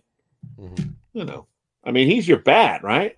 He's the bat. I mean, you got him, Alonso, Davis, and McNeil. McCann's not a McNeil. McCann's not a big home run hit. Well, I mean, as far as your big hitters, right? Your boppers. Right. It's Lindor, Alonso, where you go? Davis. Sorry. Right. Those are kind of your big three, right? Right. As far as I think, I don't know who I don't know everybody's home run numbers. Bottom line is, home run numbers, but everybody can hit right around the infield. I mean, right. No, you get hit, but those guys, those are your power hitters. Your power hitters are Alonso, Lindor, Conforto. Yeah, I guess to a certain extent, Conforto too. Absolutely. So I mean, you don't want to throw that great defense and that power away. He's a rarity, right? Shortstops don't hit that many home runs. There's not too many of them. No, you got to lock him up. You got to lock him up, and you got to do it now. So right. Well, right now, if you're the Mets, you have some leverage over what you're going to pay him. Right. In that you only have to negotiate with him or his agent in this case. If he goes to free agency, well, now you've got to negotiate against who knows how many other teams. Right. So you don't want that. You want it to just be you and your guy and his guy. Just get it worked out. Get it done. Well, we'll see how it all plays out. We got obviously 2 weeks from tomorrow is opening day, and if they're going to get it done, they're going to get it done by 2 weeks from today, right? So let's see. I would imagine it's going to be before that. And I would think so. And a special, just a side note before we wrap up baseball there, on the Mets-Astros game on Tuesday, Reggie Jackson and Craig Biggio were seen sitting next to each other in the stands watching the game. So it was a little interesting. How nice would it be to be either one of those guys? Right. Hanging out of the spring training game. Beautiful. Right? I love it. Right? If you're Biggio and you're hanging out with Reggie freaking Jackson, right. Or if you're Jackson and you're hanging out with Craig freaking Biggio. Right. Gotta love Just it. Watching baseball. Just sitting there and watching baseball. Talking shop. There you go. All right. Nothing really, groundbreaking in the NHL. We're talking about hockey. Some teams played some games. No, I'm kidding. The only thing I wanted to bring up was Artemi Panarin. He's back from his leave, if you will, and he was quoted he was interviewed. He was asked directly, how did it go? What was it all about? Tell us about it, so forth and so on. His quote was, Artemi Panarin quoted, "This is probably not the time to discuss it right now. I have nothing to hide. I will address everything after the season, but right now the focus is on the game and not these discussions." So, in other words, nothing. He wasn't going to say anything. He'll talk about it after the season. That's what he said. So, well, if anybody is interested in that, we'll find out soon. Well, I'm more interested in, what wasn't his family being threatened, perhaps? It was family being threatened by Russia. Russia, yeah, by Russia, yeah, pretty much. By Putin. Well, yeah, he was. Well, it was he was worried for. I think he was worried for his family because Russia was. They were. There was a story made up that he assaulted a girl, a younger girl, when he was over there, so forth and so on. And she nor no one ever came forward. Somebody, just told the story that would have never known it either. So obviously there was whatever. Right. But so we'll see what happens. It seems like it's pretty obviously fabricated. Right. So, but we will see. And on another side note, the Islanders, Anders Lee is actually he got hurt in the Devils game last Thursday. He's out for 24 days minimum. So he was leading the team with 12 goals in 27 games. So or 27 goals in 12 games. Yeah, well, good that. luck, Probably Devils. 12 games. There you go. But in any event, there you go. That's that. And then NCAA. Last weekend was Selection Sunday, and then of course Selection Monday for the women. Before we say anything about that, Georgetown, Big East champs. Congratulations to this guy right here. By the way, Mr. Dolan and security guards again. This is Patrick Ewing. Pat Ewing. I know he looks a little bit different now, but still, he used to look like this. Now he looks like this. Yeah. All right, so. It's not that far of a stretch. Not too much of a stretch. He still looks similar, and if you ask him his name, he'll tell you it's Patrick Ewing. Yeah, you should know that name if you work at the Garden. You should know the name. Right. Anyway, I'll tell you what's going to be interesting. I think we got 4 playoff play-in games going on, right? Yes. Let's see. Oh, you got Mount St. Mary's against Texas Southern. You got Norfolk State against Appalachia State. You got Wichita State against Drake. And this is an interesting one. You got Michigan State against UCLA. Mm-hmm. And I think I heard today they have 17 championships between them, those two teams. 17. And they are playing a play-in game. And they're playing a play-in game. So, how things change. Slightly. But, actually I saw the end of, I think it was the Big Ten championship. I haven't really looked at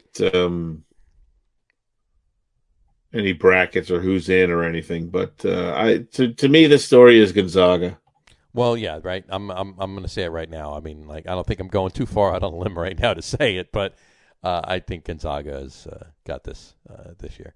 We'll talk more about it with Harry next week, but I think it's Gonzaga's year.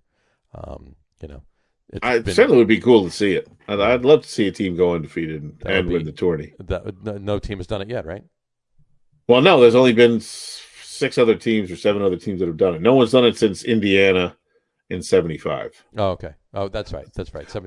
I think there's 4 or 5 teams who've gone undefeated, but they didn't win the tournament. Right. Yeah, I think it was UNLV did it one year, and I don't know, Kansas or whoever. I forget who they are. I heard the list like last week.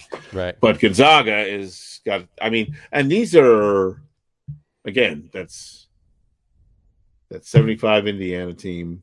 There's I think 4 UCLA teams on that list. Right. In the Wooden days. So we're talking about and then. I forget, maybe North Carolina, but like way, way back Right. in the day. Sure. So, interesting that, even the discussion is, even if they do it, is this Gonzaga team as legendary as some of those other teams who've done it? Right. And Right. they're like, Yeah. well, I mean, these are guys like Wilt and, maybe Walton or whoever else was on Sure. those great teams. Sure. But I think you can only judge that after you see who comes out of it from Gonzaga, who goes to the NBA, and what kind of career they have, right? Yeah, I mean, those are legendary teams because those guys became legendary NBA players. Sure, absolutely. So it's really not fair although they were legendary college players as well. Sure. But still, it would be, wouldn't be the first time or the second or the third or fourth or fifth or sixth or I think seventh would be the eighth time, I guess. But it's still history. Right. And I like when stuff like that happens. I like when stuff that's maybe, even if it's happened before, it hasn't happened in obviously a long time, right? Or has happened very sparingly. I like to be alive and get to witness that. To me, that's very cool. It would be cool. I'd like to see that too. On a note too, Iona won the MAC championship. Yeah, and Patino's going to tournament again. Again.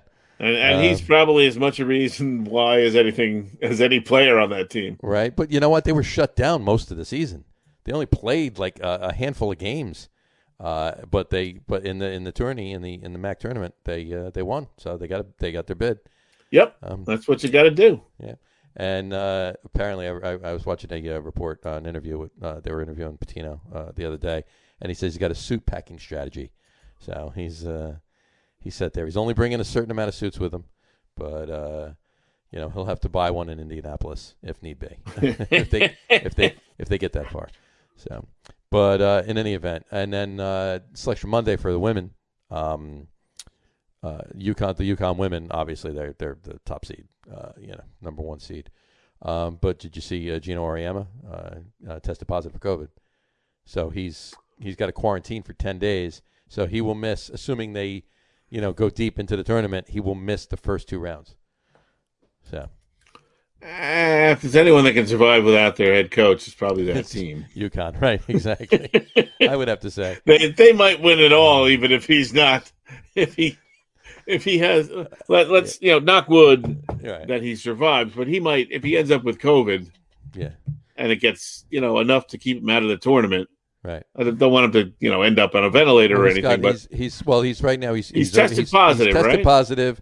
He's asymptomatic. So if he gets sick enough to miss the whole tournament, they could maybe win it without him. Right. But I don't think as great as he is.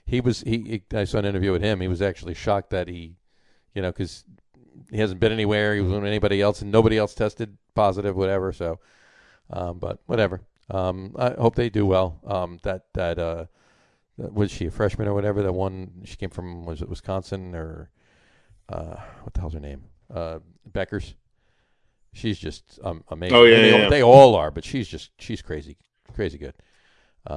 But in any event, that is the new standard for quality. Yeah, there you go. So, well, there you go. That should wrap it up. I don't have anything else. Do you? I will have to save it for when Harry's back. But next week, think about this over the course of this week. Go for it. Is the 3-point shot a problem in the NBA? I can answer it right now, but we'll wait till next week. I've heard some discussion about that and some possible ways to change the 3-point or change some things about the game to change the impact of it. Teaser for those who think it is a problem and needs some fixing. Sure.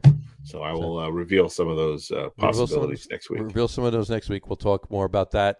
Next week's going to be our last until the finals anyway, or deep into the playoffs. Our last lead off with basketball podcast because obviously baseball starts.